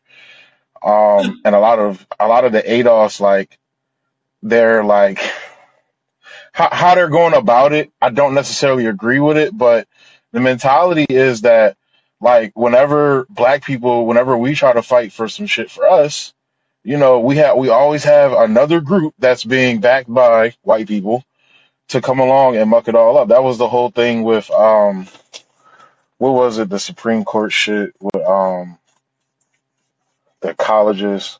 The affirmative action. Yeah, we all know that shit wasn't helping black Americans, but the fact that you had, a specific group of Asian people that were coming along saying, hey, this isn't fair. You have all these unqualified, basically trying to frame it as a bunch of unqualified black Americans like benefiting from this when it's like, nah, but y'all don't say shit about the fucking the rich white people that's been coming here, like the Felicity Hoffmans of the world and all that shit. Like they tried to frame it as a us thing. And it's like, it's certain shit like that. But then like when you look at the history of us, we've always fought for everybody in this country. Like half the reason why, a lot of these different groups are even here in the first place is because we fought for them to have rights here along with our own rights. So we have an uphill battle with that, but then we have a uphill battle with our own. Like you have people like Larry Elder out here, spewing nonsense about fucking deadbeat dads and shit when like the data specifically goes against that. I think Candace Owens is good. She's speaking up for the Palestinian people now. But my question is, where were you when the same Zionist lobby was going after Kanye? Like, there were some things I didn't agree with what Kanye was saying, but you swap out Zionist for Jewish, like what he was saying, and a lot of rhetoric makes sense. And a lot of people that he was talking about, like, happens to be Zionist as well. I'm not saying I agree with everything that he was saying, but the overall point I'm making is, she kept her fucking mouth shut because not only is Ben Shapiro Jewish, but the people that own his network are also Jewish and Zionists as well. Like that own the Daily Wire network, like the people that did the startup for that, go look into what they're into and you'll see. So she kept her mouth shut, and that was supposedly her friend. So that's when, like, I was calling that out back when that happened. But that's the overall, the overall metric is that unfortunately we're fighting. I don't like to call it a white supremacist structure because there's nothing like a group that truly believes they're supreme wouldn't act in the ways that they do, because not only do they want to reject our claims of oppression, brutality, like the years of the bullshit we've had to deal with here in this country, but then on top of that they want to take that and frame it as if that's happening to them now, which is the fucking craziest shit I've ever seen in my life. And, I never believed in a lot of the terms that, like the liberals use, like white fragility and shit like that. But I see it on full fucking display now, like, especially with this Zionist shit. Like, I feel like this is the Palestine situation is definitely being framed as, like a white issue, kind of like how Ukraine was. Like when the Ukraine situation first popped off, you saw a lot of people saying, "Oh, these are blonde-haired, blue-eyed people that look like us." Like you're hearing stories about the Africans, like they made them wait to get out last while they could make sure they got all the like white Ukrainians out of the country that were trying to get out. Like, and then with the Palestine situation, it's kind of the same thing because the Israelis, a lot of the like I think it was what's his face? It's another YouTuber. I'm drawing a blank on what his name is, but he brought up the fact that like I think every single Israeli prime minister has been like European or something like that, like an Eastern European person. Like there's never been like a non-Eastern European person in charge of the country. So it's like all of it just makes sense, and that's why like when I explain it to people, like, like I just say it bluntly. I'm like, bro, look, this isn't a religious issue. This isn't Islam versus Judaism. This isn't none of that shit. This is the age old white people coming and taking other people's shit and then playing victim when they fight back. That's pretty much what this shit is. Are you talking And about it's, Phil Scott? you say what? Phil Scott. You said that you were watching a YouTuber that brought up basically all these. No, Richard Medhurst. Okay, Medhurst. because I remember somebody was bringing that up. That they showed a bunch of these bankers, Hollywood, all these people they're Jewish, and they're basically a bunch of converted white Jewish people. Yeah, and there's Zionists on top of that. Like I said, there's a lot of shit. Ye was saying, it was a lot, a lot of shit that was like, all right, bro, you kind of tripping here. Like you making good point. Like a lot of the point, like a lot of the points he was making about how like, yo, like, a certain like, and he wasn't even just talking about Jewish people at a certain point. He was talking about, yo, when this group comes here, there's different groups that dominate certain sectors of the economy. Thus, they create political power and clout via that. And, he was bringing up the fact that like black people don't have that. Other people, have control of our image to the world. So when you look like hip hop, for example, that was the point he kept bringing up. Like when you look at hip hop, the reason why we don't have conscious rappers like we do, or the conscious rappers that we do have are like half-assed or milk toast. Like J. Cole's my favorite rapper, but the nigga don't go where he need to go with his music. Same thing with Kendrick and all these other niggas. But like he was bringing up the fact, like I can turn on the radio or go on Spotify and hear I'm a killer nigga, I'm a fuck your bitch. I can hear that 50 million times. And then I turn around to see Lear Cohen saying, well, I got people to feed. That's what sells, da da da. That's what he's talking about.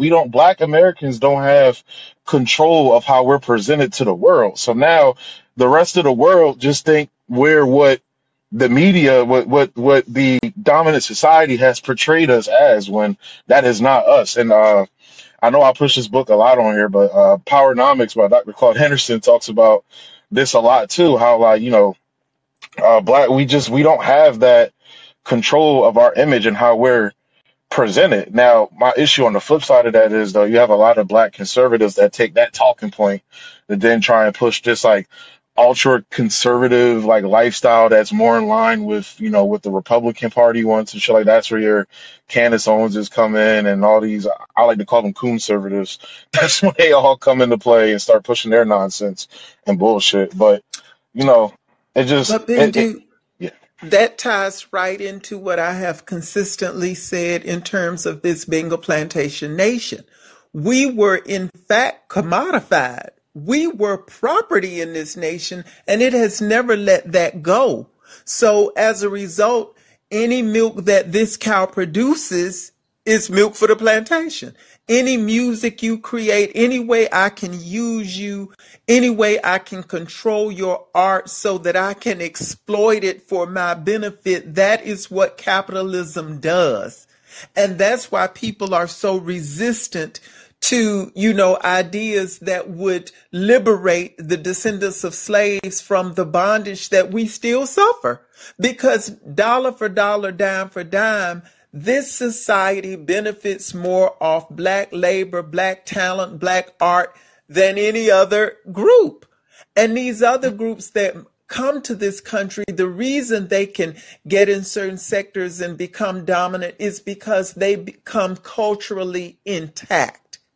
The Italians, when they come, they maintain that Italian identity. All of the other people who migrate to this country can maintain that semblance of their historical context. We don't. Ours was all distorted. It was bastardized, blended up and mixed up. And so whatever culture we have is something that we have created uniquely through the experience of having been enslaved, but we never gained a footing. And when you talk about the people like the Candace Owens and these and that, these are the people that have looked up and said, okay, this is a plantation. If I want to get in the big house and I got to do these things, I'm going to do these things to get in the big house. Because at the end of the day, I want to be in the big house versus being a field slave. And they do it. But the only thing that carries the day in this country is if you perpetuate the ideals and values of capitalism, which is exploitative and extractive. And with respect to white supremacy, the only value of that is not to suggest that white people in the purest sense are, superior beings, although that was a part of the underpinning of that ideology. But the importance of it is it established whiteness at the very beginning as being a premium over blackness. And that is how the country not only built out its labor, but it built out its social structure. So we're not only pinned to the bottom economically because we used to be like Betsy the cow, but we also anchor the social register because we have been made the bottom socially. So nobody really gives a hoot or a heck. And that's why this thing continues to go the way that it goes. Yeah, I was just gonna say too. I think that I'll put this in like everyday experiences, right? When basically what has happened in the world is that whiteness has become the default. It is the default. And I'll give you a couple examples. I did a story about this a long time ago about the skin bleaching creams in other countries. My dad was stationed in South Korea years ago. My dad was like, in South Korea, they have aisles. You can walk into, like a beauty store. There are aisles and aisles of skin bleaching cream products. Same thing in Thailand. So I had an uncle that lived in Thailand, said the same thing. You can find this also if you go to India and you'll notice that a lot of the people in India have darker skin.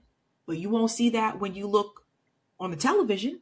When you watch Bollywood movies, you'll notice that most of the Indian people that are represented have lighter skin. Now, go ahead and fast forward to the United States. The same thing happens here. And I'll tell you another example about how whiteness is the default. If you go to a grocery store, and I say grocery store because they don't usually specialize in this type of stuff, but they have it. If you go to a grocery store and you go over to the aisles where they have the shampoo and body wash and all that stuff, sometimes they'll also have makeup. You know what I've noticed? And guys won't have to deal with this if you're not using makeup, but I was in a pinch one time and I was like, oh shit, I forgot my makeup. I was like, I'll just run into the grocery store and get some. You know what I noticed? If you go into a grocery store and you go over to the makeup section, who's the makeup for? White women. Whiteness is the default. If you look at certain clothing items, nude pantyhose, who are those nude pantyhose for? White women, white people. Exactly. So this is a big part of the problem. Like, why you guys now we've come further than we were like many years ago in this country. There have been improvements. There was a black woman, I forget her name. She invented Band-Aids for black people that actually match our skin complexion. You see, because even when you look at the actual Band-Aids, it's for white people. Yeah. A lot of people don't realize that. The Band-Aid is actually supposed to blend in. It's not supposed to stand out on your skin.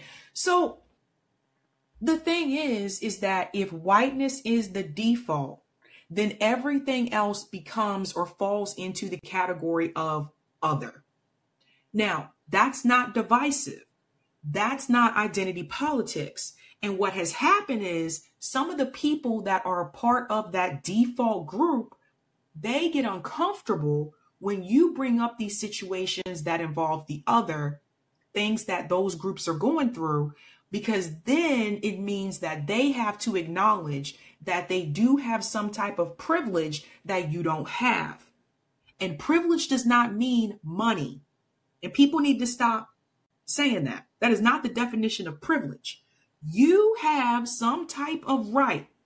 You have some type of edge or whatever that is granted to you for whatever reason, whether it's your race, whether it's your, for some people it is income, whether it's your wealth or whatever, that other people who are not a part of your race or in your class are not privy to. They are not able to have that type of privilege.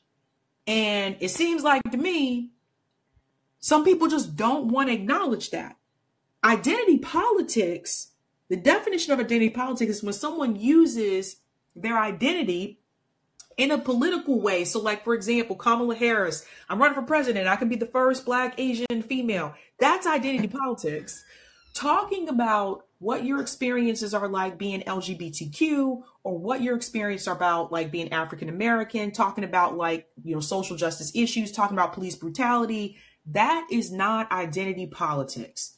And what has happened is that groups of people that felt uncomfortable dealing with those issues have decided to call anything outside of that white default identity politics. That's how we got here. Mm-hmm.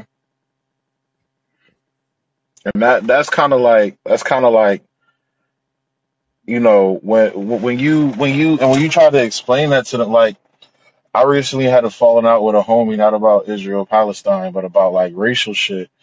because like he would like this is why I'm like terms like fragility and white fragility and shit like that. Like I used to not believe that shit until I started seeing it happen with people that I consider friends and shit. When it's like when I'm learning more about my family history, for example, like I'm learning about my grandfather's family in Virginia, how like the reason why a lot of my family ended up north in Philly and different places up north and everything is because they got ran out by white mobs. Like I had members of my family who were literally like executed by the state because they were accused of raping a white woman. Like so much shit that I'm learning about with my family.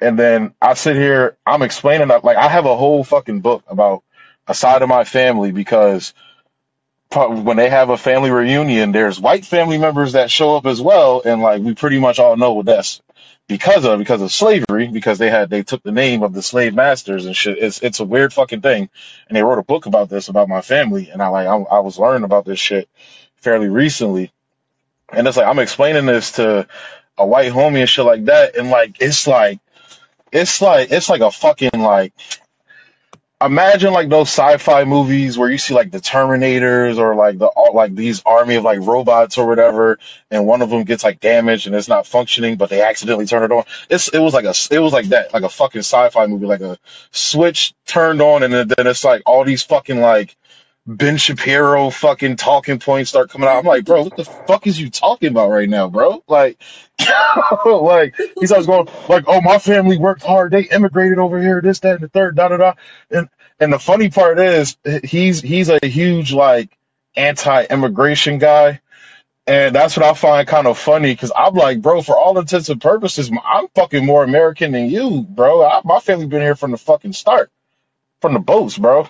Like, so like for you to sit here and talk about what you're like, nah, bro, you don't get to tell me how my own fucking country is and how my own fucking family has perceived this country from the beginning. And I'm seeing it now, like it just changes forms. Like, we had slavery, then we had Jim Crow. But now I like to point out now it's zip codes and credit scores now how they keep black people in line. They let certain ones come into their areas, come around them, but then other ones that's why you're hearing a lot of this rhetoric now that they're saying, oh, we need to it was like this one, like, I think he was like a cartoonist or some shit. He was like, white people just need to get away from black people, da da da. Like, I'm like, that's how you feel, bro, fine. Can we cut the check for y'all go do that shit though? Like, that's all niggas been asking for. Like, we'll go build, like, when we go build our own shit, y'all come to us and destroy our shit. That's the Gilbert You know, you know, you know what else too though? Like keeping people in check and stuff like that. It's just I'm going back to that video with Chris Coons, with Aaron Monte confronting Chris Coons on the train. That's my senator too. That's my senator. You're in Delaware. Okay. So I'm Yeah. looking at that video, and for Chris Coons, like his elitism. That's how it is, Sabby. That's how it is. And I swear, I lied to you not. I think Chris Coons is the junior senator. Our senior senator is Tom Carper, if I'm not mistaken. He's our like a few years back. I want to say in like 2018 or 2020, he had a race, and it was like against this progressive woman. I forgot what her name was, but she was running against him, and she was like calling out all the corruption. Like, oh, he takes money from the DuPont family. All the DuPonts are big here in Delaware too, but they talking about all this shit, the credit card company, all this corruption. I swear I lied to you not when I saw this shit. It blew my fucking mind because I did not know Delaware was this corrupt. He looked this woman in her fucking face and was like, "What are you talking about? That's the Delaware way." Like he said that to her face on live television, on live fucking television. That is the Delaware way. That is what we do. And it's like looking at Biden's history. Like my dad, well, he worked in for Bank of America, I think before it was called Bank of America or whatever. He told me about all that shit. He said, "Oh yeah, them Bidens is corrupt as shit." He told me about all of them. Cause I didn't know my pop is like kind of older, so like I ain't know a lot of the situations he been in. Like he done told me story. My dad done faced like regular racism, like this motherfucker. Like he went to school in Virginia, and it's funny because my mom's father's from Virginia, and he went to school there too. But he done got chased home by a group of rednecks and shit. And by the saving grace, one of the girls that was in the truck, she was friends with my dad's girlfriend. He was like, "Oh, that's such and such boy. Leave him alone." Who would have known what had happened to him? He done faced racism in the corporate sector. Like he's a contractor now. He done faced racism there. I literally had to sit and watch fucking Georgia police come on my pop's fucking property because they didn't believe it was his and pat him down like he was some like random nigga or some shit, like on his own fucking property. Like, You guys know another thing that's been happening too. I wanted to cover this story, but I can't because it's a documentary and it's copyright, so I can't even play it on YouTube. But I'll see if I can send it out just via the newsletter so you guys can see this because you need to hear about this. I covered a story a couple months ago about a 95-year-old grandma where they were trying to take her land. The real estate investors were trying to take her family land, which has been in her name, in her family name for like decades. And they were trying to build like condos on that land. Now she went to court and apparently she's still on the land. But there was another story that was just sent to me that basically it was a black family who also, same thing, they had that land in their family and they actually went to jail because they would not give up their land. I'm gonna send it to you guys in the newsletter. But there's finally a documentary about it. that's fucking crazy. Yeah, not exactly the same as that. I was reading about the whole like black farmer situation. That's another thing. Like it was this dude, I think it was like Colorado or some shit like that, like in middle America somewhere, Wyoming. Like they was up there with Kanye or some shit. um, they were the white neighbors were they were jealous of them doing this farming thing and everything, and they're like fucking with them, like fucking killing their cattle and shit. They're like doing all types of crazy shit. And they went to the fucking police like you're supposed to, and the police sided with the townspeople basically. Like it got to the point where the father of the family like basically like confronted one of these guys and ended up getting arrested for it. So it's like it'd be all types of this shit. And like I said, although I don't agree 100% with like a lot of the shit ADOS and FBA, a lot of those people say, like they're a great resource for reading like a lot of these black stories that you don't hear about, especially like in America, because like the news just don't like they like to talk about Black Lives Matter, but they don't really fucking give a shit about Black lives. Like that's how I'm like at least Republicans like they tell you, they just tell me like honestly, keep it a bean with me. They tell you like, and I think Trump tricked a lot of people though, because I remember like back in the day, like Trump would say shit like, oh like we need to do right by black Americans. Like Trump was saying some shit, and that's why I think he's getting a lot of the vote now because people are seeing those old clips resurfacing now, and obviously you're gonna have that apparatus like push those clips out now that the election cycle's coming. But another one I was surprised to see that came out in favor of it was fucking Ann Coulter. That was another one I was surprised to see. Like She's a weird one. yes, like she like now her framing is like I'm like all right, I get why you're doing it.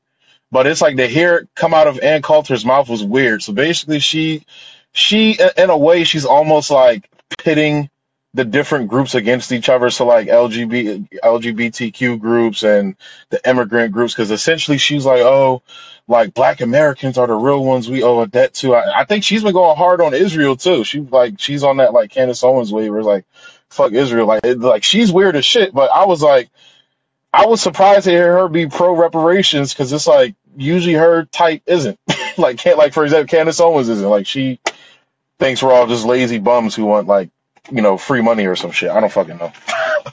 But Let's bring in she's Caribbean American, so let me bring in David. Dave, is that you? You got to unmute, hon. You're sitting in the caller queue. I don't know. Okay, Dave, I'll invite you as a speaker. Go ahead, Roger, and then I'll bring in Jenny. Okay, maybe Roger is not ready. He might have took a call.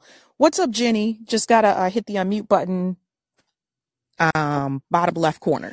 It's going to be interesting to see if Candace Owens gets fired. Yo, I'm gonna talk about this on Thursday because a couple of you sent that story to me, And one thing I will say is this: I don't fuck with Candace Owens. I think Candace Owens is just doing what she needs to do to maintain her brand and to make money. But one thing I will say, when it comes to this issue of staying out of these international conflicts, she seems to be consistent about that, whereas people like Ben Shapiro are not. Well, and I've read quite a bit of Ann Coulter, and for a long time she has made the case that other groups that come to America who are minorities, who are not the children of slaves, should not be given the same treatment as those who are descendants of slaves. She said that over and over, that we owe them something that we do not owe to any other group. And she hasn't really taken the time to outline what she thinks they're owed, but she does acknowledge that America owes the slaves something. And so I'm not surprised that she said that. Yeah, I did not know about that. That's really interesting. Someone told me Ann Coulter was friends with 50 Cent. Is that true? Or no, am I thinking about Jimmy, what's his name? Walker? Jimmy Walker? That's right. She's friends with Jimmy Walker. Someone told me that. Yeah, she is. She does take some really crazy positions. She hates President Trump. She absolutely hates him. Which you wouldn't think. When did this happen? Oh, she's gone on a rampage about him for the last, like at least 4 years, if not 5, because she's all about building the wall and keeping illegals out, and she feels like he didn't do jack to stop all of the illegals coming in. And I know Noelle last week, I didn't get to talk because I had to go to sleep, but Noelle was really articulating the issues with other minorities coming in and claiming the same rights as those who are descendants of slaves. I thought you said it really well, Noelle. Yeah, we get stepped over a lot. Yeah. Well, I really called in because you were earlier, or I think it was Ashura was earlier talking about Kanye, or maybe it was Bendu. And I did a show here on Call-In last year with a guy named Hakeem, who is a beloved host. And we called it Kanye is Breaking Free. And we talked about how he was under the control of his trainer, his athletic trainer, who just happened to be Jewish. And this trainer threatened him. Kanye put these out in a series of tweets the very week that Twitter kicked him off. And he talked about how this man threatened him and said, we're not going to let you see your kids. You're going to be so medicated, you won't be able to even talk to them. And that, to me, that type of arrogance is evidence that somebody would superimpose their thoughts and control over Kanye as the artist, and that he didn't have anything to say back to that because he was captured. And if you recall, interestingly enough, it was during one of his concerts, he said, I like the way Candace Owens thinks. And then he had talked about President Trump. And this is before the 2016 election. He basically endorsed Trump. And all of his handlers were like, we got to shut up Kanye. We can't have him talking this way. And then he disappeared for a while. And come to find out later, he'd been put in a lockdown situation and highly medicated. And so when you talk about freeing people from slavery, we have to include our artists, singers, actors. I think so many of them have been treated this way by Hollywood. I'm not going to call them Jews, but by Hollywood evil people. I'm going to put the link to the chat or the podcast I did with Hakeem in the chat, because we really explored who these people are, what fuels them, how much money they make off of the artists in their control. And so I just think that's a subject we should talk about all day long because of the evil that's there. It's just evil. Well, one thing I will mention is, and I'll pass it to you, Noel. One thing I do want to mention, I don't know how old everyone is in the chat, but I remember when Prince changed his name to that symbol in order to get out of his contract with the record company. I think it was Warner Brothers he was under at that point in time, because Prince said that he was basically being controlled by the music industry. And so that was actually smart of Prince to do that. How do I get out of this? I just changed my name. But there have been other people that have talked about this as well, and I feel like they've been blackballed in Hollywood and in the music business. Go ahead, Noel. I know you were going to chime in for a second. I think Kanye didn't phrase it well because not all Jewish people are Zionists. And I would think when I had this conversation with Katie Halper said most Jews in the at least in the United States are not Zionists. And also there are Christians that are Zionists as well. Go ahead, Noel. See, a part of the thing that Jenny was saying that ties right into what I was saying is that, we are the descendants of chattel. We were owned, and this nation grew rich and grew fat off getting a disproportionate benefit from our labor and our efforts. That explains to you almost in large part why, if you look up today in the 21st century, the vast majority of Black people who have made it into the economic, upper income groups are basically entertainers. Because we were, after the official chains were loosened, we were paid to run, jump, and fly. And so the control of our productivity to the point that they can extract the benefits of what we produce, it's always been there. It is not as apparent as a physical chain anymore, but the control has always been there. And that's why we have such a difficult time trying to loosen ourselves from the economic floor of this economy, is because that's how this economy grew rich. And those people when we went through Reconstruction, those Southerners and the rest of the economy realized that it just couldn't do without slave type labor. And that was the emergence of Jim Crow. And when the nation broke free of that type of manual labor and went to the Industrial Revolution, one of the main issues that had to be fought was labor, because they were used to getting labor for free. Then through Jim Crow, they were getting it at a very reduced rate. So when you went to industrialization, it was still all about getting as close to free as you could get with respect to labor. And even though we had a very prodigious labor movement, even now in the 21st century, what are we arguing about? Labor, and who gets to be paid what? And we're living in a situation where we have corporations that make billions of dollars and still can come to the bargaining table and say, oh, we don't have enough money. We can't pay y'all this and that. That's because the original management labor paradigm in this country was a plantation where labor was free. And so the people who own things have always had this historical context where the idea was to get it as closest to free as possible. And when you think about it, with respect to capitalism, the absolute best approach is free labor, because that means all the spoils go to the owners. And so that's capitalism is saying, ooh, that's the best thing since sliced bread. And we have to wrestle against those instincts and in terms of a national thing. But what made this situation more diabolical is, in addition to the capitalist instinct, you polarize labor by race, which allowed one group, even though they were poor and working class and everything else, they had the privilege of not being Black and not being owned.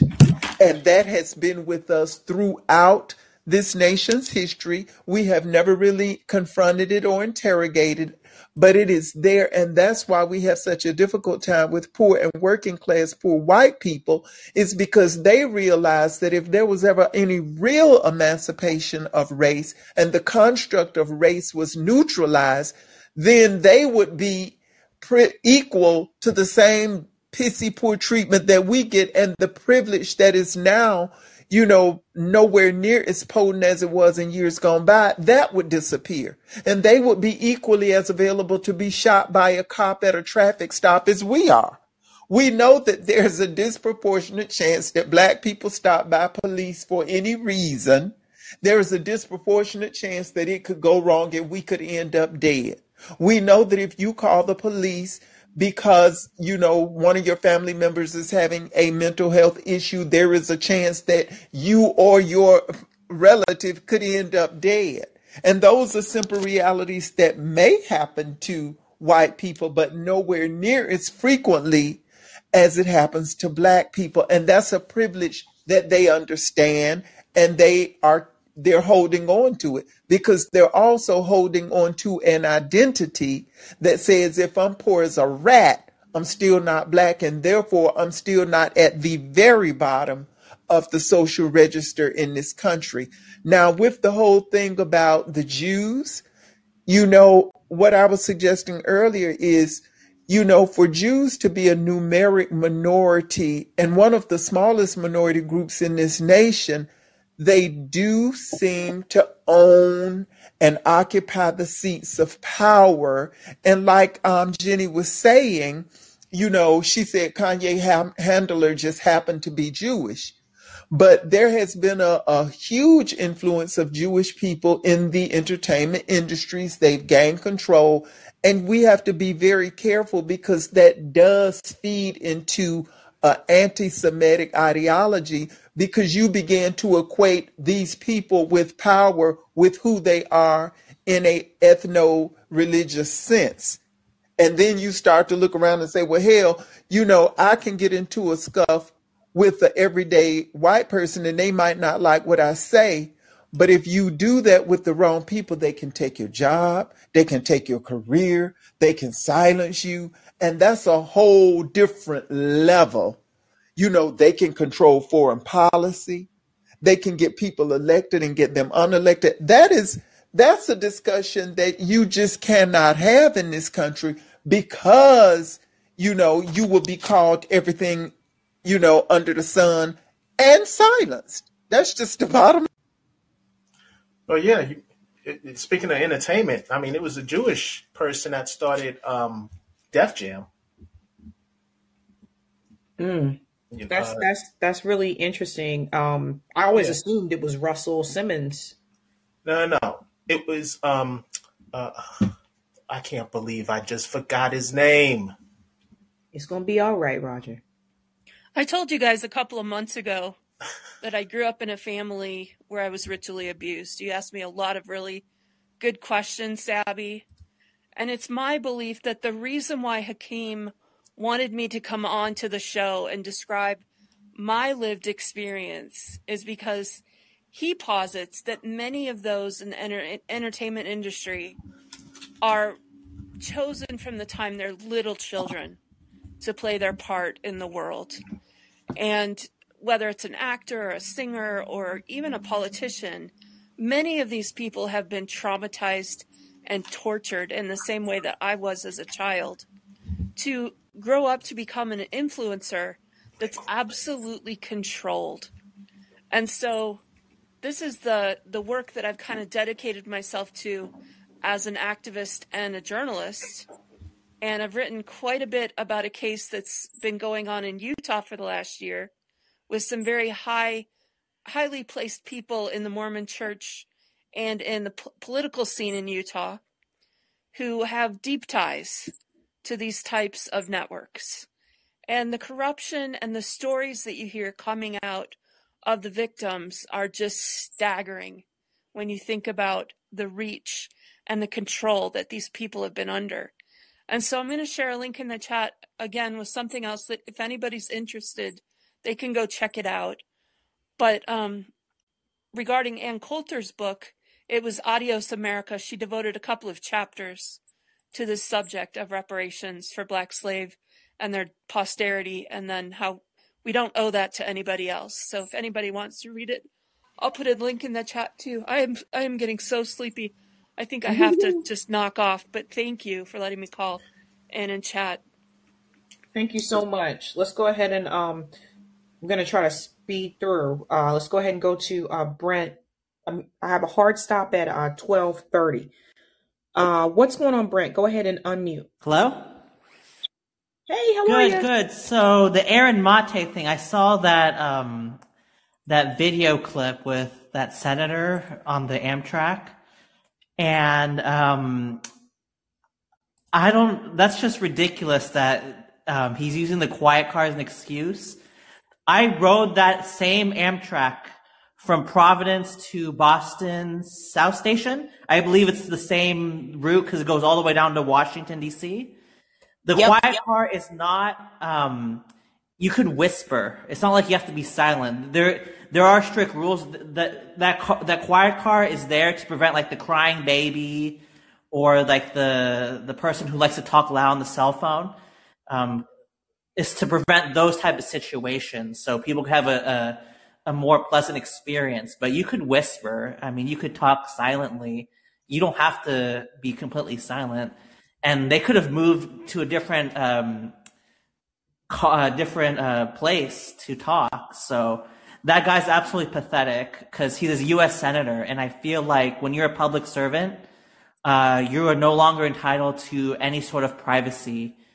And the people, I read the YouTube comments, they say like, "Oh, Aaron, he should have went outside his office. It's a quiet car's inappropriate." Well, the guy's a U.S. senator, and he's refusing to take action. I believe the people in Gaza, they deserve some quiet too, right? And you're worried about some losing your privacy on a train. It's just absolutely pathetic. And I feel like he shouldn't have been kicked off, but that's just my opinion. It's just ridiculous how these senators, they're so entitled, and they feel like they can say whatever they want. So Yeah, no, I totally hear you. And the thing is, like, even if Aaron would have approached him at, at his office or whatever, it would have been the same criticism. Like, Chris Coons just didn't want to have that discussion. He didn't want to talk about it because it's that topic of Israel and Gaza. And our politicians, what you said about being a public official or political official, I feel the same way. If you run for public office, again, you are representing a portion of the public, which is going to be your district, your constituents. I feel like that whole we can't approach you or ask you questions thing, I feel like that's off limits once you become a political official.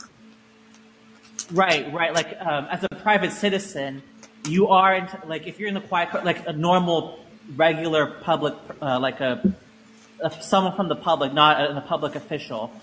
Yeah, you deserve peace and quiet, but once you're a senator, you're not entitled to any sort of privacy anymore. And these people, they don't hold like conventions or anything to give access to the people. So what recourse do reporters have if they don't let themselves be available to the public? They just That's have right.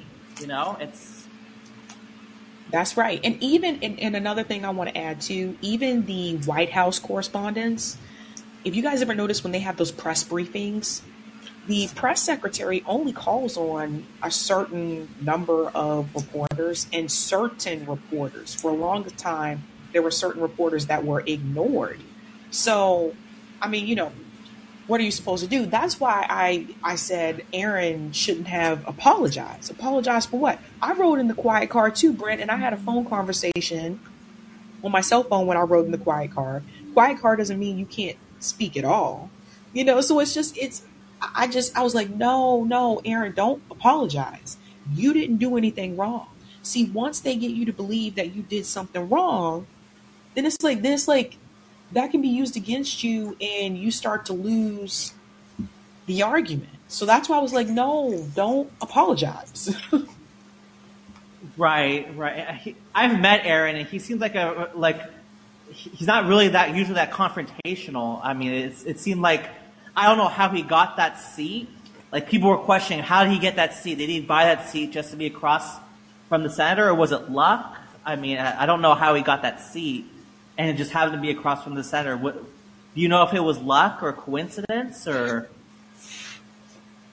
I mean, it was probably just luck, to be honest. Like it's because I mean, even if here's the other thing. Even if it wasn't luck, let's say he did know. So what? Right. Yeah, he's a senator, and there's no privacy. I mean, this happened with Kristen Sinema. She was at a wedding, and people were protesting her, and I think the bride or the family of the bride was like, "Please don't protest her. This is a wedding." And no, Mm-hmm. when she should have left the wedding if to show respect for the bride and groom. But no, once you're a senator, you're not entitled to any sort of privacy anymore. And But isn't it interesting that in terms of us as regular citizens, when we try and engage the state or any representative thereof, there are 50 million rules and protocols to govern it and this and that. If you want to protest, you got to march in this line and you can't say this loud or you can't do this or that because they really don't want to hear from us. But like I say, if it's a rich donor, you get them on the main line. You got their phone number. You can call their staff, this and that. Roger, are you crunching on something? Oh my bad, that was tape. That was Oh, that was it was but in like any of, I understand. In any event, I was just saying this, the way our democracy has evolved, it is not easy for us to engage them. They have become the elite. And they shut you down and force you into the confrontational spaces where you have to stand up and shout out over the audience, or this, that, and a third, just to be heard. And a part of that is because we don't have a free and independent press who will take our grievances and put them out there so that we're heard in a different way. You get shut down. right. No, you're right about that. Um, Sabrina. mhm. I want to piggyback onto that. They want us to respect their privacy when they are public servants, but they don't respect our privacy as they sick the NSA and the CIA, all these different alphabet groups on us monitoring our phone activity, our online activity, our social media activity. They all up in our activity. Mm. Those are Right. really, really good points. Really good Right. points. Right. And I think the real answer to the answer question, it's all about money. I mean, that's what I think. I mean, I'm sure Aaron knows that, but they're not calling for a ceasefire because there's I'm not really. I should be more informed on Israel Palestine, but I'm not that well versed in it. But I do feel there's some sort of money involved, so that's why he's not calling for a ceasefire because the military industrial complex is so much influence on our politics. So, and I do feel like this senator is taking money from the military industrial complex. So that's why he's not calling for a ceasefire because war makes money. But obviously Aaron can't say that. He just has to ask the questions and get Yeah. the answer from the senator himself. So. Well, it's really interesting too because I did go through Chris Coons' Open Secrets tonight, and he is taking money from the Israeli lobby. Ah. Yeah. Yep. Ah, okay. So he's another bought off politician. So. Oh yeah, and he's taking money from DuPont as well. Like yeah, he's bought off. He represents, again. He's from Delaware. That's where the credit card companies are. So that's also Biden's state. Right. So Aaron's just really asking these questions because I think he knows the answer. Like why he's not calling for a ceasefire. I think he's too smart not to know the answer, but he's just asking the question just so to get an answer, right? Because I'm sure he knows the answer, right? I'm assuming. Right. Right. Right. Right. Okay. He seems very smart, and he knows how corrupt these politicians are, but he's just asking these questions because just to get an answer from the politician himself, even though he already knows why he's Right. not calling for fire. Yeah, I think so. I think that's the case. Rick Rubin. Yeah. Sabrina. Oh, thanks, Roger. Yeah, he started Def Jam. And then when he met Russell, he's like, "Oh, what you got going on here in this college dorm?" That's interesting. That is interesting. Wow. Anything else about let me see the topics. Oh, anything about Jill Stein, Brent, or anyone? I feel like we didn't get Or to that anyone. much. Okay, so apparently I saw quickly on YouTube, like you know how they random pops on the new feed. Apparently, you and Jimmy Dore have a beef. I don't know if you heard about that. There's something going on. I saw it on YouTube. Like I was looking on YouTube, and something came up about you and Jimmy Dore having some sort of beef. I don't know if I didn't really look into it, but something popped up online. It was from the Vanguard, so I don't know how credible that is. But I just saw something online. I don't know if you're aware of that. Just, but other than that, yeah. I don't know if I would call beef or anything. I think people try to make things bigger than what they are sometimes. I'm sorry, you guys. I've just been sneezing a lot. I don't know what happened. But apparently, I guess there was some anger towards like me interviewing Jill Stein or whatever. So first and foremost, I've interviewed Jill Stein multiple times. We've interviewed Jill Stein on RBN multiple times. This is not like Jill's first time popping on my show. So it's not like this was someone that I had never spoken to before. And then two, I think there's some other things that are going on here. Oh, let me put that over there. I think there's some other things that are going on here. I mean, I think what people have to understand, at least for me, I can only just speak for myself. I'm not close with most people in independent media, aside from RBN, obviously. But other than like my comrades at RBN, I'm not close with most people in independent media. I think that some people assume that, and it was very apparent to me, because some people did reach out. It was very apparent to me. I think that people may have assumed that Jimmy and I were closer than we actually are. And just because someone comes on like to my show or I've been on their show, that doesn't mean that I'm actually close with this person. So I think what people have to understand is that I live in Massachusetts, and unlike some of the other people in left independent media in particular, there's no one else in my state that's in left independent media. And please don't say David Packman, because we don't consider Dave to be left. But there's no one else. So the thing is that people like me and people like JB and Rome, where we live, we actually don't have that opportunity to interact with people in left independent media in person often. The only time I actually have been able to see people in left indie media is when I went to DC for rallies. That's the only time. So last time I went to DC for the Peace in Ukraine rally that Code Pink sponsored, that was when I was able to meet. So I was able to hang out with Bree, Lee Camp, Afeni, but I've hung out with Afeni before, Chuck Modi.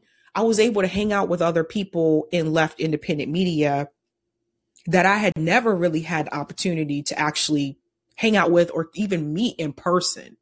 So that's the other thing. Typically based on from what I've seen, it seems like most of the people in the left indie media space are in that DMV area. For those who don't know, DMV is DC, Maryland, and Virginia. A lot of them live in that area. So like people like Bree and Crystal and Max Blumenthal, Anya, Garland Nixon is also in that area. I think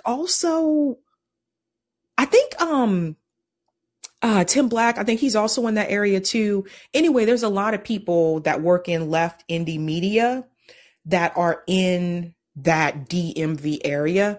So they actually get the opportunity to actually meet with each other in person. And I think a lot of those people have been able to develop like friendships. I think someone correct me if I'm wrong. I think Abby Martin might be in that area too. I'm not sure about that though, but anyway, they're able to hang out and interact with each other commonly. I think the closest person proximity wise to me that's in left media would probably be Katie Halper, and that's New York City. So for me, I mean, there's no one What like about not even Danny in New England. Highfarm? Danny is in New York. Danny's from, so that's another thing. Like Danny is from here. So he's from Boston, Cambridge area, grew up here, but Danny lives in New York. So that's what I think people have to understand. Even if you look at like CJ, for example, from RBN, CJ's in Los Angeles area, right? So there's a lot of people out that way. You have Kim Iverson, you have Jackson Hinkle, Ron Paclone is out that way. I'm not sure if Graham Elwood lives in LA or Hawaii now. I'm not sure about Graham, but I thought at one point Graham was in LA. I could be wrong. At one point, Fee and Pasta were also in LA. So there's more people there. There's people in New York. There's people in that DMV area. In New England, it's not that way. So the reason why I'm saying that is because I don't have close relationships with most people in left independent media, except for my comrades at RBN. And what do I mean by that? Meaning like these are people that I talk to every day. People that I just pick up the phone and call, or people that I like text and stuff every day. Most people in left indie media, I don't even have their phone number. And I think that's the thing. Like, I think people assume that, there was assumption that people thought that me and Jimmy were closer than we actually were. And that's actually not the case. So for me, it's just kind of like, I didn't understand the point. I didn't understand why he felt the need to go there, but I'm pretty sure I know what this is about. But that being said, I don't really give a shit. like I said before, like the people that I am the closest to are people that I've known for years. And these are people that are not in independent media. I'm talking about friends that I've had for 10, 15 plus years. And you don't know who those people are. You never see these people. You'll never hear from these people because they don't have YouTube channels. They're not in independent media. They're not in this space at all. And so it's just very different. And I think when I was first starting watching left independent media, that wasn't always the case. I remember seeing events on YouTube. There was like Politicon and other stuff too, where it seemed like during the Bernie Sanders movement, it seemed like a lot of these people were friends. I remember seeing events where like Kyle and Jimmy and like Crystal and like all of them. Remember who was the guy from Majority Report passed away? Why can't I remember his name? Brain fart. Who was Michael the guy from something? Majority? Michael Brooks? Michael Brooks. Yeah, like I remember seeing pictures and videos on YouTube and stuff where like they would all like hang out in person. So the thing is like if you're not having that type of interaction with someone, it's really, you don't really know them. You don't really know them. I've only met Jimmy once, and that was at his event that he had here in Massachusetts. But other than that, I don't really know you like that. And I think that's the thing. People think that like, oh, well, he's been on the show, she's been on his show and stuff like that. But yeah, but I don't really know you. That was most him ranting about what's her name, Jill Stein. Yeah, I mean, I honestly don't really care because my thing is like, first of all, I will talk to whoever I want to talk to. I interview whoever I want to interview. You don't have to agree with the interview. You don't have to agree with the questions that I ask. But what's really interesting is that instead of actually watching the entire interview, you take one clip, don't even know the question that I asked right after that interview, but you take that one clip and you decide to like criticize or whatever. And I don't care. Like people can critique me, that's fine. Oh, But he didn't critique I you. He just know, basically went after Stein. well, people, no, that's not true, sure. No, the video's there. You can just watch it. Wait, what are you talking about? The video he put out about the tweet. What are you talking about?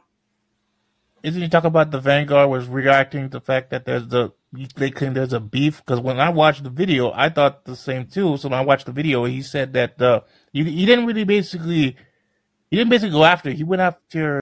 No, Ashura, I'm sorry. He said that. I'm sorry. No, Ashura, you don't know everything that has transpired within the past 48 hours. And there were things that were said behind the scenes. So I'm sorry. This video that you're talking about, that's a separate thing, but there were things that were said about me behind the scenes. Okay. That you did not see. Not everything that happens on camera. So no, that is that's not true. That's not the case. I'm sorry, Notori. I thought Notori said pull. Yeah, she Notori, was up. I think she dropped off. Oh, Yeah, let me bring her try. up. Okay, But I just wanted to say invited you to really speak. quickly, I support Jill Stein. I think she has that right temperament to run for president, and I hope in the end is Jill Stein at the top, and Cornel West will collapse and be her VP. You know what is interesting? I've been hearing that a lot more and more. I've been hearing that a lot more and more from people. To just make David Pacman lose his shit. No, it was like David Pacman. Yeah, David Pacman hates Ajamu for some reason. He calls him a radical or something, a dangerous person. I'm like, just because what he said about Obama, he calls out the Democratic Party. He even calls out America. He said the fact that he called out America, David Pacman was pissed. Sabrina. Hold on 1 second, Roger. I think Notori, were you trying to? Oh yes. I want to say, I'm going to keep it 100. Jimmy Dore, I feel like he have a beef with you because you got the first interview with Jill. I be watching this shit too. I don't watch him like that anymore. I don't hate nobody. I don't, just because I don't fuck with you or watch your show like that anymore, which I don't watch Jimmy's show like that no more, don't mean I hate him. He good on other topics, but I do skim through his shit sometimes, and these last couple of days he have been like pushing hard, wanting Jill on his show, and I feel like he got a beef with you because you got the first interview that I seen. And I was in his comments. I know I was in his comments, and I said, if you do get the interview, I said, because I do follow him still, and I said, if you do get the interview, I said, play dumb like a bitch like you did with Robert, and act like you don't. Interesting. So nobody else has interviewed Jill yet? I honestly don't know because remember I was kind of out of it for the whole weekend. No, not nobody. No, I think you are the first one since she announced. Oh, well, look. So that's it. I feel like people want this to be the best friend club. Like, I don't know why people feel. I understand people love who they love, but I don't know why. Even when I say shit about Jimmy on my page on Twitter, shit get quiet. I don't give a fuck. He is not God. I understand people like who they like, but if I see some shit, I'm gonna call it out, and I can give zero fucks to. Well, what's really interesting to me is that first of all, like when I reached out for the interview, I didn't even expect the interview to happen as fast as it did. I mean, it just kind of happened. But the thing is that this is not a competition. like it doesn't make any sense to me. Right. So for me, this is not a competition. I like doing interviews. Obviously, you guys know I like interviewing people. And I will say this, I don't think you guys have ever seen me scream at a guest. And I've said this time and time again. I think if that's what people are looking for, you're not going to see that with me. You're not going to see that with me. The other thing that people have to keep in mind is that I am, at the end of the day, I am a Black woman. I cannot sit up there and scream at guests and berate guests like that and still be taken credible.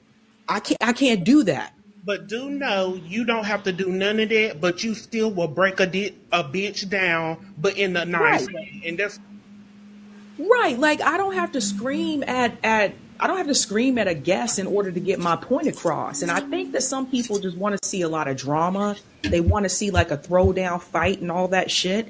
And that's not how I operate.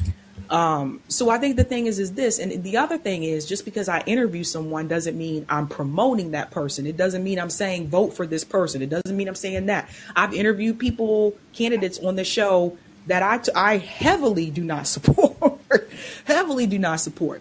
So I think the thing is like there are other things that have happened behind the scenes, and I think what has been brought to my attention apparently is there seems to be some type of a disagreement in reference to when we did that stream on RBN and we were talking about the interview that Jimmy had with Cornel West. Apparently that poked a nerve from what I have been told. I don't give a shit because the thing is this: no one is above criticism, and you ain't got to like Cornel West. You ain't got to like Cornel West policies. I really don't give a shit. But people can see how you talk to the lack of respect that you have when you talking to a Black man versus when you talk to your white friend. And I'll call that shit out, and I saw it for what it was. We And all I saw and it. I don't take that shit back. I don't take it back. I mean exactly what I said. I saw the difference. And the thing is, if I have to agree with you about every single thing in order for you to be okay with me, then that sounds like a serious problem. Because the thing is, how you going to tell people we need to talk to people that we disagree with? But basically, when you saying that, you basically saying we should talk to people that we disagree with, but we're not supposed to disagree with you. No, fuck that. Nobody owns me. Nobody has ownership over me. I'm an individual. I'm not a follower. And if that pisses people off, fuck them. right. And I On do see, and I do, and I'm, you know me, I see everything. I'm a nosy motherfucker.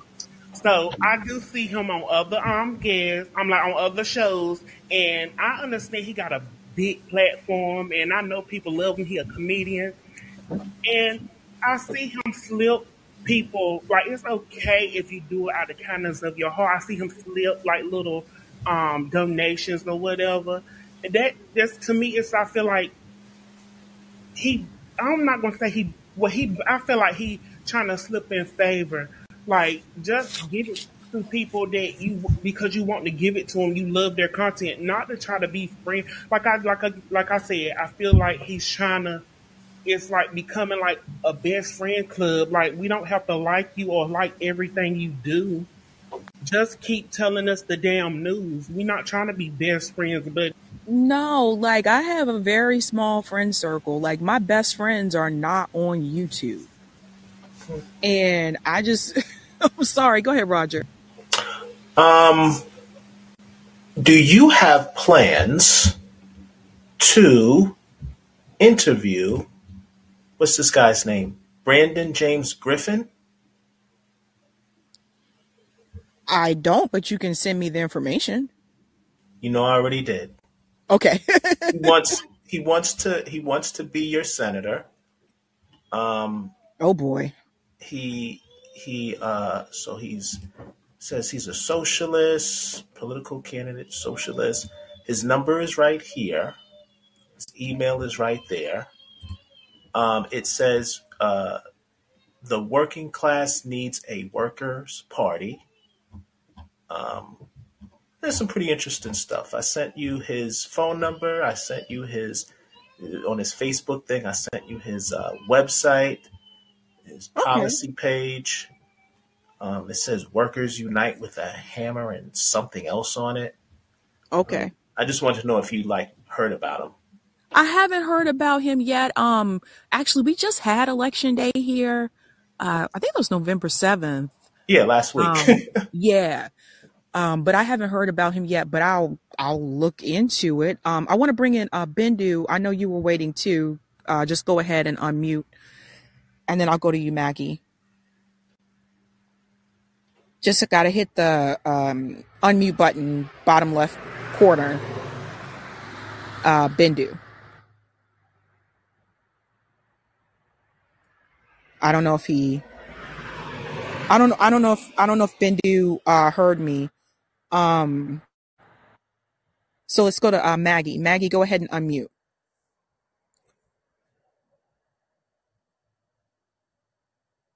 Maybe Maggie fell asleep.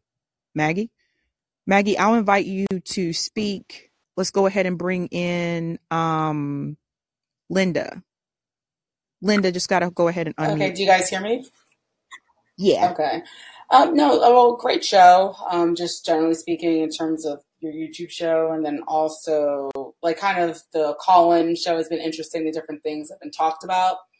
I guess one of the things I've been thinking about is just with what's going on in Palestine, and just the fact that, any person who's watching, the news, or more so I see independent media, we can all see that a genocide is happening against the Palestinian people, and how so much has been done to kind of conflate Palestinians who clearly are just civilians with, Hamas, with, Netanyahu and IDF, intentionally just doing this because they want to, support or just kind of utilize that in order to support, what they're doing to, promote this genocide against the Palestinians.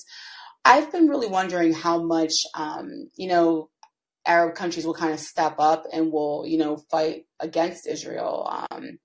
And I only say that because since Israel's true plan really is to expand into these other countries, like such as Egypt, such as also, I believe, Iran, another country that's escaping me.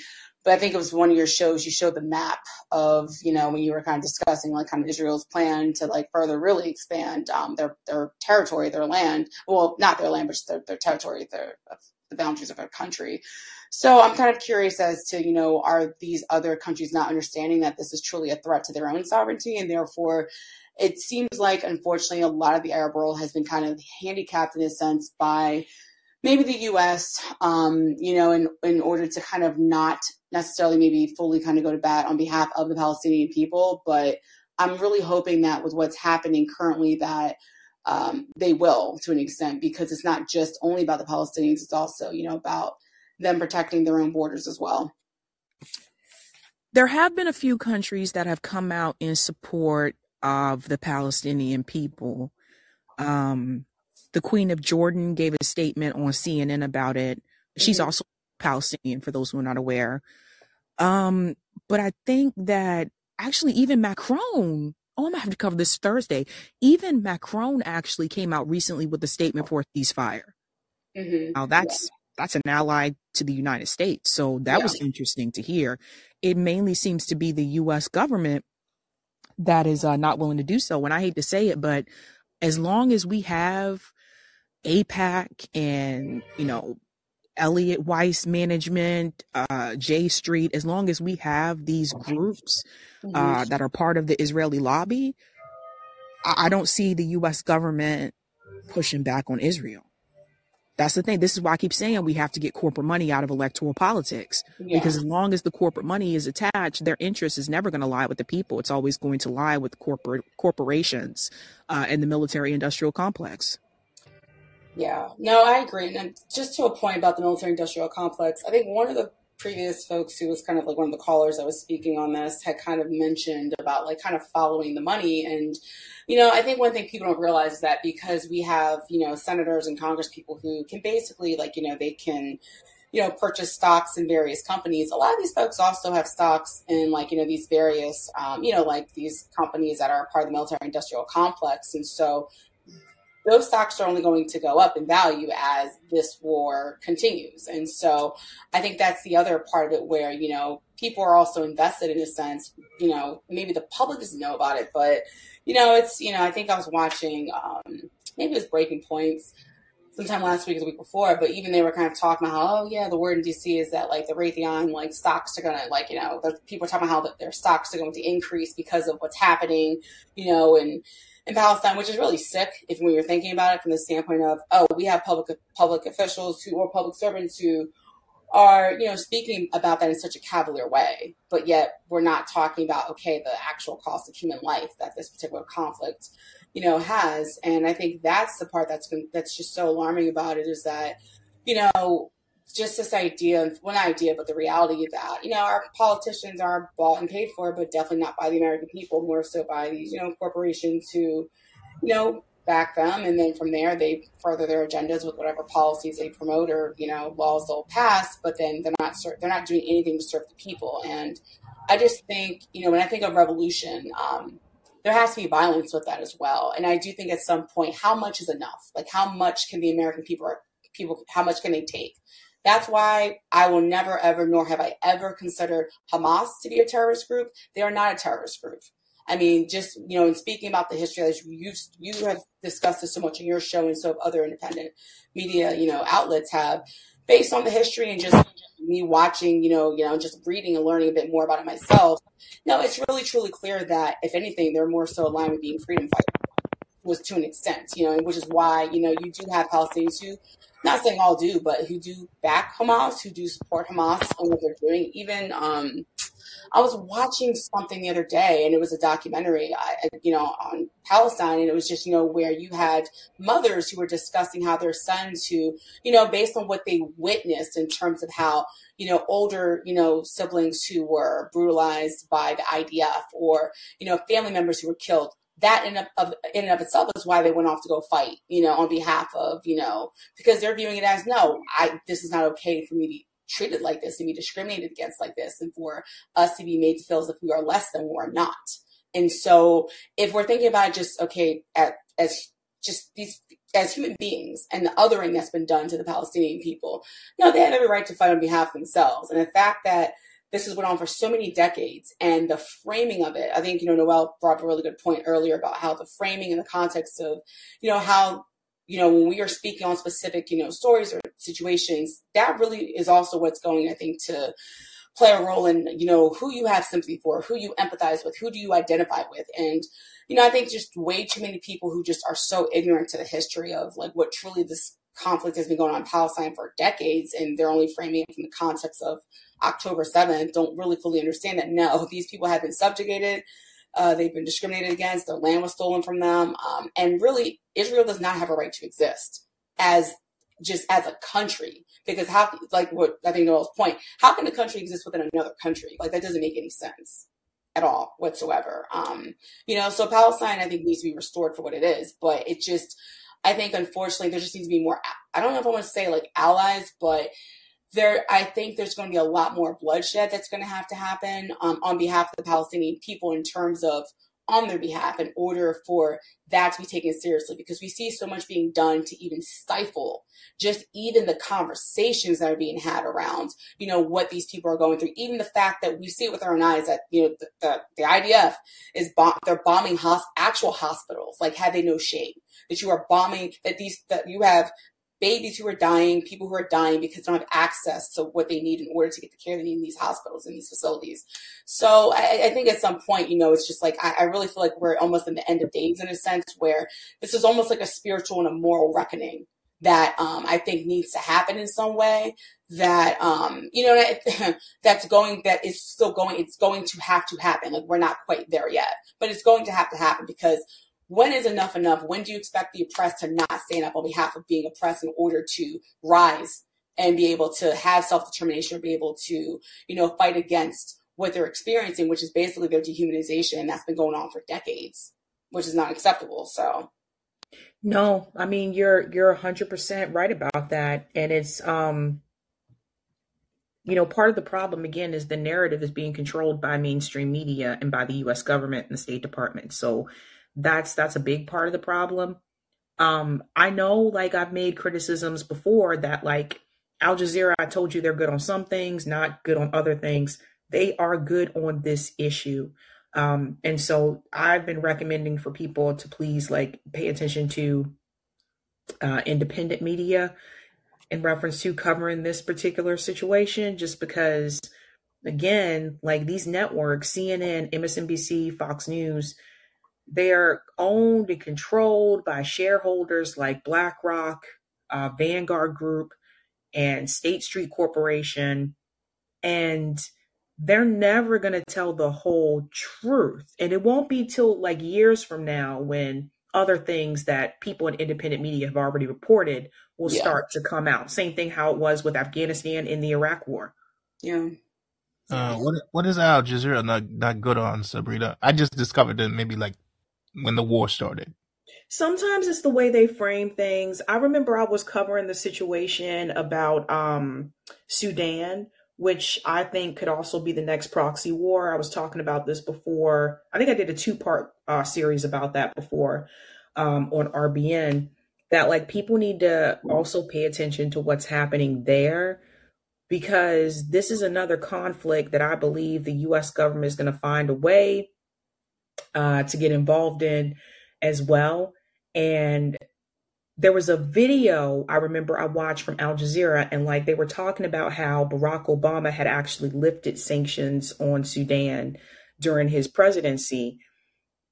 But in the way that they were framing that conflict, they made it sound like basically like the Democratic Party was in favor of not harming the people in Sudan, when in the reality, both parties participated in the sanctions. So it's one of those things where sometimes Al Jazeera, like sometimes they're really good on certain things, international conflicts, and then in some ways they're not. Same thing with One. Sometimes I show One on my show, WION.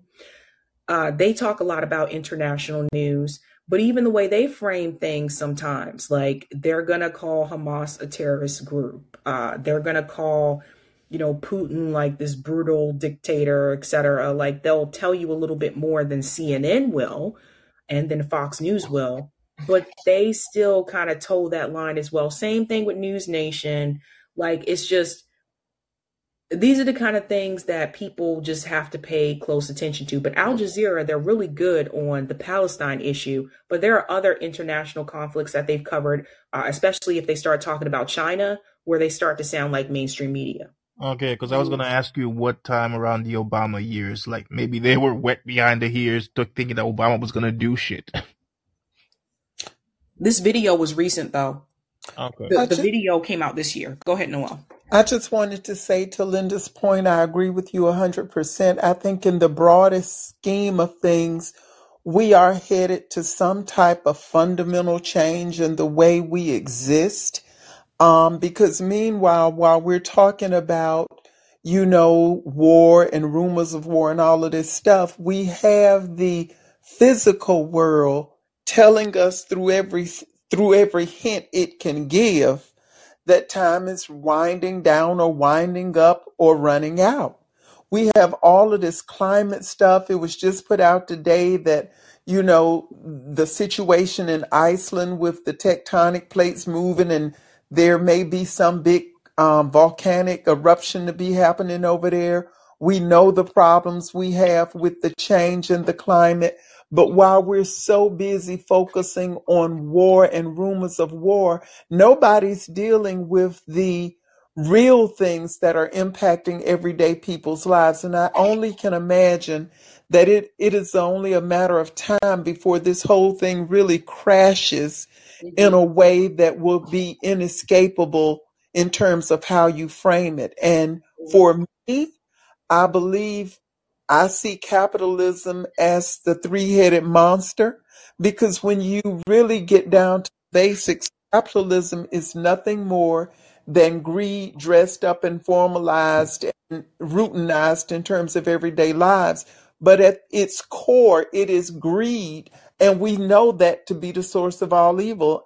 And I just think we have to begin to think about moving in a different direction.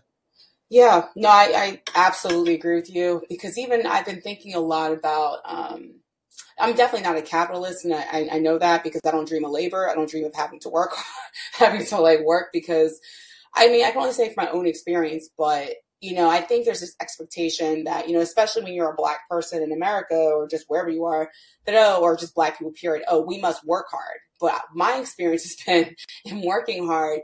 No, I see people all the time, especially a lot of, not just respecting white folks, but, people who are of other cultures or races or backgrounds, but lazy as hell, not doing a fraction of what I'm doing, but yet somehow getting further ahead. And that whole saying of, if you're black, you have to be twice as hard, you have to work twice as hard to get to the same place as the next, white person, which, I mean, because of the structural racism that exists in this country, that's the reason why. It's not because of, obviously intelligence or work ethic or anything, but it just shows you, I think, how much that I think we're just getting to a point where people are fucking tired. Of just the consistent injustices. And I get very angry. Just that's why I think I've even had to kind of take a break sometimes from paying attention to what's happening in Palestine, because it really, and this is why I think it's very clear why black people have always kind of stood on behalf of Palestinians, any group really who's been oppressed. I think that's even why, especially when black people see other people being oppressed, that's almost why, I don't know if it's an innate thing, but we feel as if, we have to support other people's causes in a sense because we understand what it feels like to be oppressed or what Because oppression actually it's very triggering to us because we Yes. see it Yeah. in a very organic way.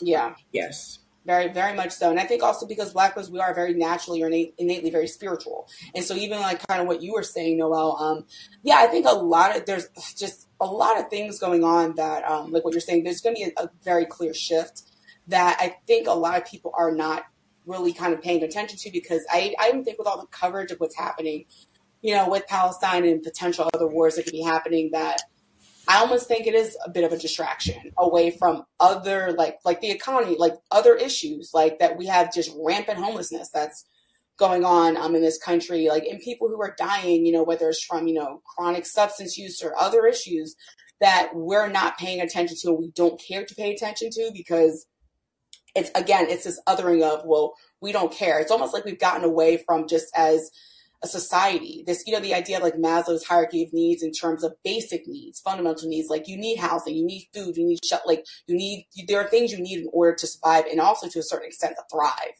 And in this country, the richest country in the world, that is not happening, especially at this point. And the fact that this is being just perceived as acceptable, I think it just says a lot about where we're at with regards to maybe the lack of humanity that we have as Americans or just whatever is going on in this country, where it's just, I think capitalism has really promoted this idea of just being all for self and taking as much as possible and not this idea of, no. That's actually why you see in the fall of other countries, when we think of even France, when they had their monarchy, how they fell, because it cannot just be where you're hoarding and taking everything and the people, the masses have nothing.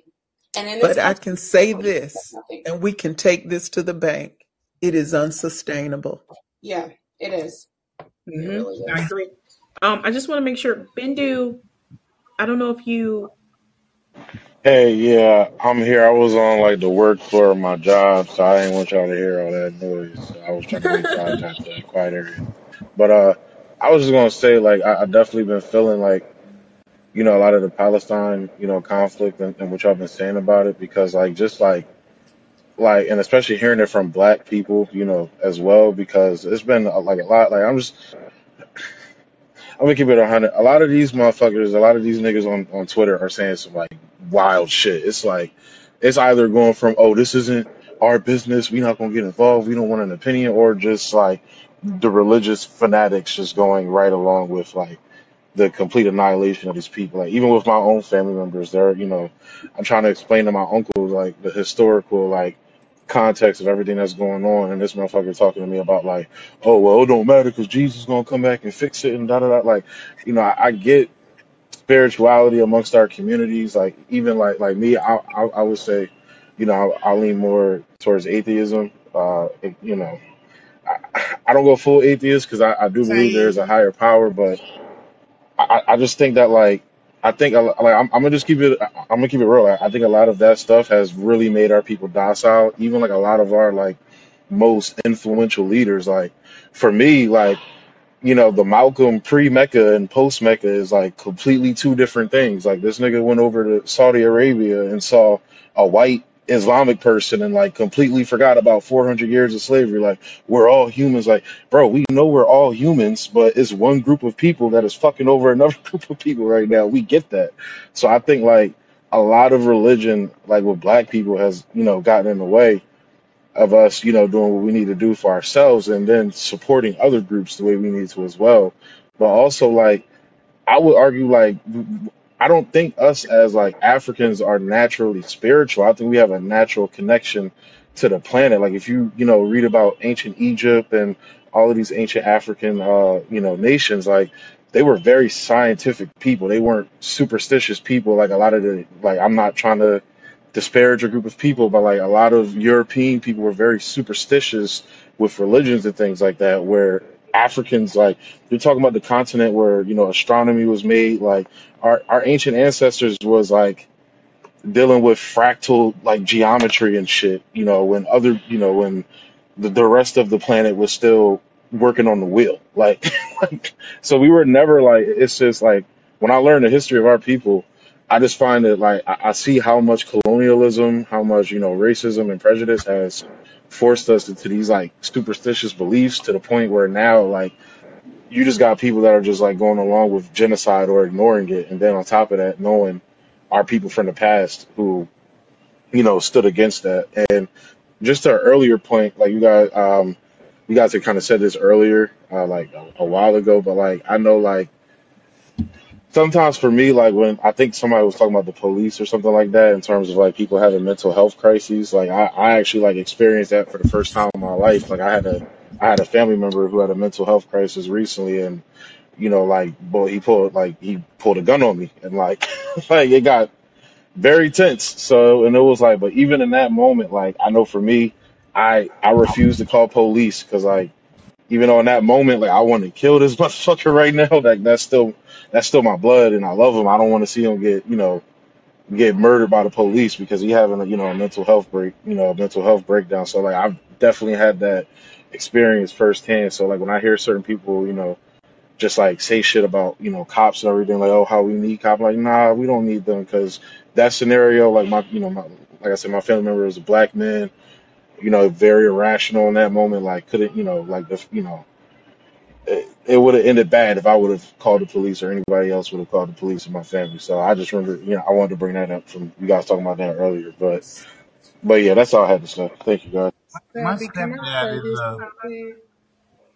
I Hmm? don't want to get too deep into the Bible, but how do these people, like, the Bible, they say like obey your master, the woman should stay in the, like, the little shit that I read, because I grew up Baptist, and what disgusts me about the church is a money making machine, and it's just it being converted so many times to what, and I feel like the Bible to me is the downfall of black people, Ooh.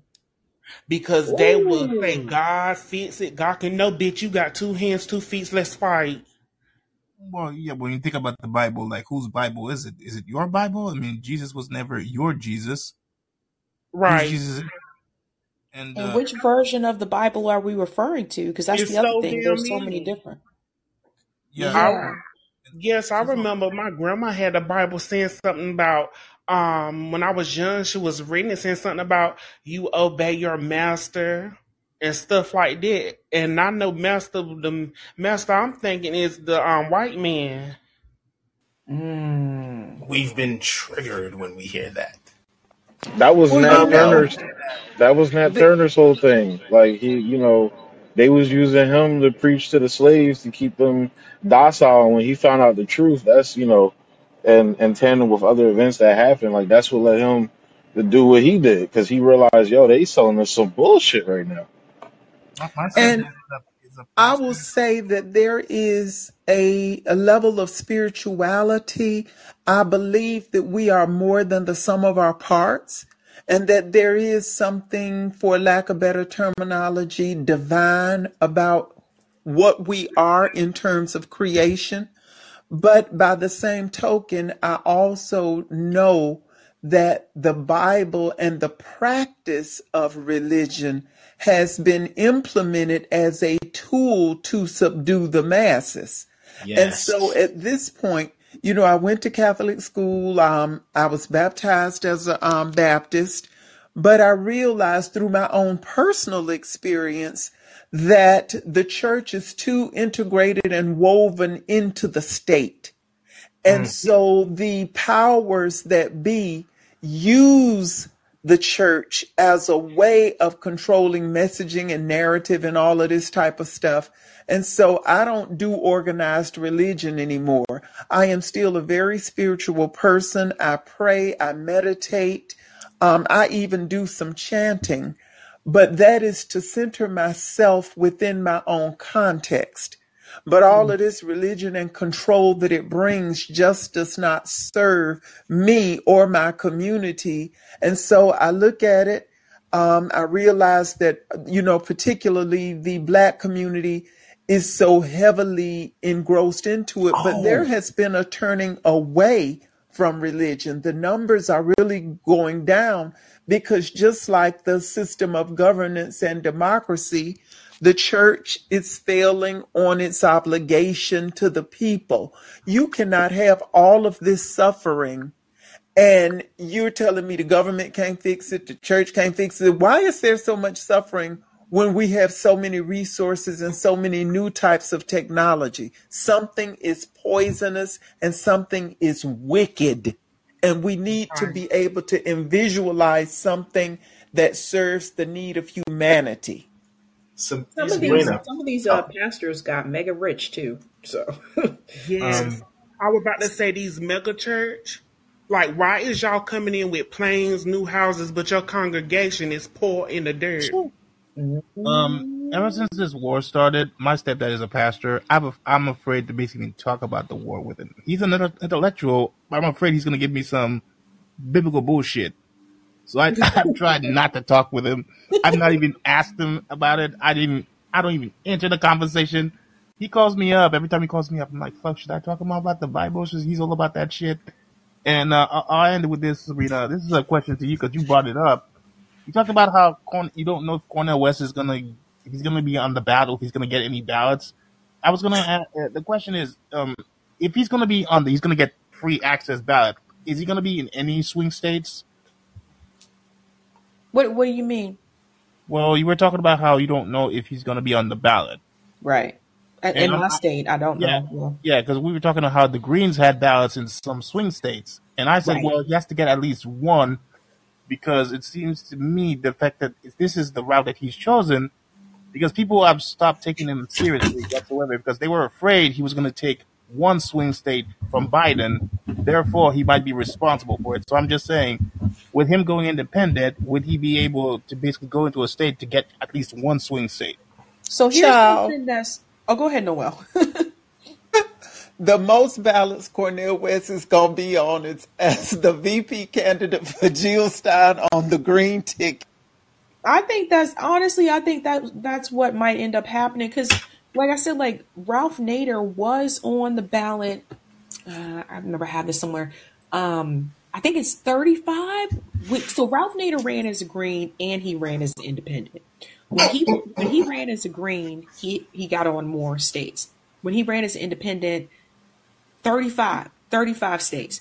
Okay, that's good for an independent, but the thing is that number one, that requires money, that requires mobilization of the masses of people to get out there and get the signatures. So, in reference to the swing states, here's what I've seen so far. I guess they call in Georgia swing now. So, let's just go with it. I still think Georgia's red. But apparently, for whatever reason, in Georgia, he's polling at 5%, which I'll be honest with you guys, and I said this after 2020. I don't think Joe Biden will win Georgia again in 2024. Okay, so I just want to let everybody know. I really don't think that's going to happen again. Sabrina, I Um, want to go back to Clyburn for a second. I think I might have figured out why so many people listen to him because we're saying, because we're coming from a perspective of we can look things up That and fish can't be research. dead. And that's Girl, what I was no, gonna that fish is say. not that damn good. That fish be dry. Damn good. Like, So, I'm sorry. Listen, guys, listen. I, You do not have to go to Jim Clyburn's Fish Fry. For those of you who are in South Carolina, I went to college in South Carolina, and I'm just here to tell you, you can fry your own damn fish. Hell, I'll fry the fish for you, okay? And I'm not going to charge you to get into the fish fry. And we're going to have the fish is actually going to be moist. It's not going to be dry. And you ain't got to vote for me. How's that sound? so, Good so, fish was small. so, hold on. Um, so I think I might have figured it out because we're coming from a perspective of we can like research, we can do our own research, look stuff up online, so on and so forth. But I just remembered South Carolina has no broadband infrastructure. Nope. There is an information block because you can say in urban centers the internet is crappy, but in rural areas there is no broadband infrastructure. So when it comes to politics and whatever the case is, who do you rely on? I guess Jim Clyburn, whatever he tells us, okay, we'll go with that. So I think that's something that we miss because we operate in the space of we got like internet access and some broadband here and there, but in a lot of these rural places in the South and upstate New York too, whatever the case is, there is no broadband infrastructure because no corporation is not. They want to see a return on investment. So they like these very densely populated suburban areas and urban areas and so on and so forth, which goes back to needing infrastructure, and it can't be done by corporations and private equity. It has But to I be think done by I government. think Yeah. that's a small contribution, Roger, because the reality is if you go to the most industrialized centers in this nation where black people exist, their voting patterns still tend to be very conventional and they lean unto the black faces and whoever they see with brown skin like Kamala Harris and Barack Obama. And Mhm. our people are not known for doing a whole lot of research to govern their voting patterns if they do.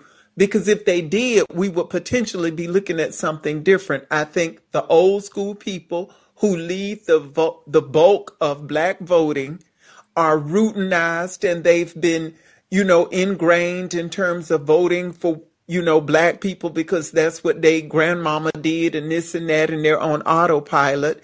And I think the best hope we have is that the younger people start Yes, different things. they are already on it. Also, Sabrina, I wanted to just bring this up. I don't know if you heard me before. I think I might have jumped out, but I was saying before about Chris Coons. He voted to deregulate Dodd Frank in 2017. Ooh, no. Yeah, so I tried to put that on the chat or whatever, but he voted to in 2017. There were 67 senators that voted to deregulate Dodd Frank. Okay, Joe Donnelly not there anymore. Joe Donnelly of Indiana not there anymore. Heidi Heitkamp of North Dakota not there anymore. Clay McCaskill of Missouri not there anymore. John Tister of Montana, he's asking me for donations to help him win. Joe Manchin, who's leaving. Debbie Stabenow from Michigan. Bill Nelson, who's not there anymore from Florida. And what do you call it? And Doug Jones, who's not there anymore. And Chris Coons and Tom Carper of Delaware. The banking industry has a strong presence in the state. Other Democratic senators not up for re-election but who represent swing states or want to be seen as moderate also voted for the bank proposal. Those lawmakers are Maggie Hassan, Gina Shaheen of New Hampshire, On Gary Peters of Michigan, Mark Warner of DoorDash in Virginia. Wilmington, and when you like Oh, drive down Wilmington, like all hold on. throughout the skyline, all you see is the banks, like City, Wispas, all of it. So that's definitely a thing. Yeah, so yeah. So but also when we was talking before, you can still hear me? Yeah, Yeah. I haven't been in Wilmington, Delaware in a hot minute. I'm talking it's been probably about 11 years, I'm not going to lie, but um So, so going back to the plantation nation that Noel was talking about, some of y'all already know this, okay? But for those who don't know about the Dred Scott decision, okay, where Dred Scott was trying to get his citizenship or whatever. So they said the months. What is it say? Dred Scott's argument was that because he had been brought into free territories, he could not be returned to the bonds of slavery. Over the course of 11 years, his case was litigated several times over and essentially wound its way into the United States Supreme Court. On March 6, 1857, Chief Justice Roger Taney issued what is widely regarded as the worst Supreme Court opinion ever. He noted that the question before the court was whether African Americans are citizens of the United States. Now, of course, this was like years before the 14th Amendment, right? So, and thus able to file suit in federal court. His analysis of that issue is concluded in abjectly racist language, where he said African Americans had for more than a century before been regarded as beings of an inferior order and altogether unfit to associate with the white race, either in social or political relations, and so far inferior that they had no rights which the white man was bound to respect, and that Negro might justly and lawfully be reduced to slavery for his benefit. He was bought and sold and treated as an ordinary article of merchandise in traffic whenever a profit could be made by it. The response to the opinion was immediate. Rather than settle the issue of slavery, it simply inflamed public opinion and divided the country further. Frederick Douglass assailed Chief Justice Taney's opinion, noting that the rights of African Americans derive not from any judicial pronouncement, but from natural law. We are now told in tones of lofty exultation that the day is lost, all lost, and that we might as well give up the struggle. The highest authority has spoken. The voice of the Supreme Court has gone out over the troubled waves of the national conscience, saying, "Peace, be still. The Supreme Court of the United States is not the only power in this world. It is very great, but the Supreme Court of the Almighty is greater."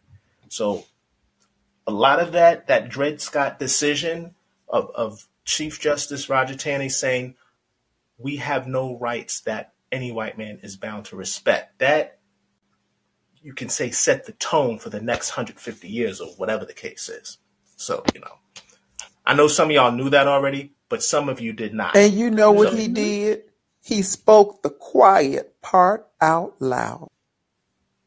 yep, that's yeah. right. hmm I do have to head out, guys. I'm going to be on Rising today. So I do have to get going.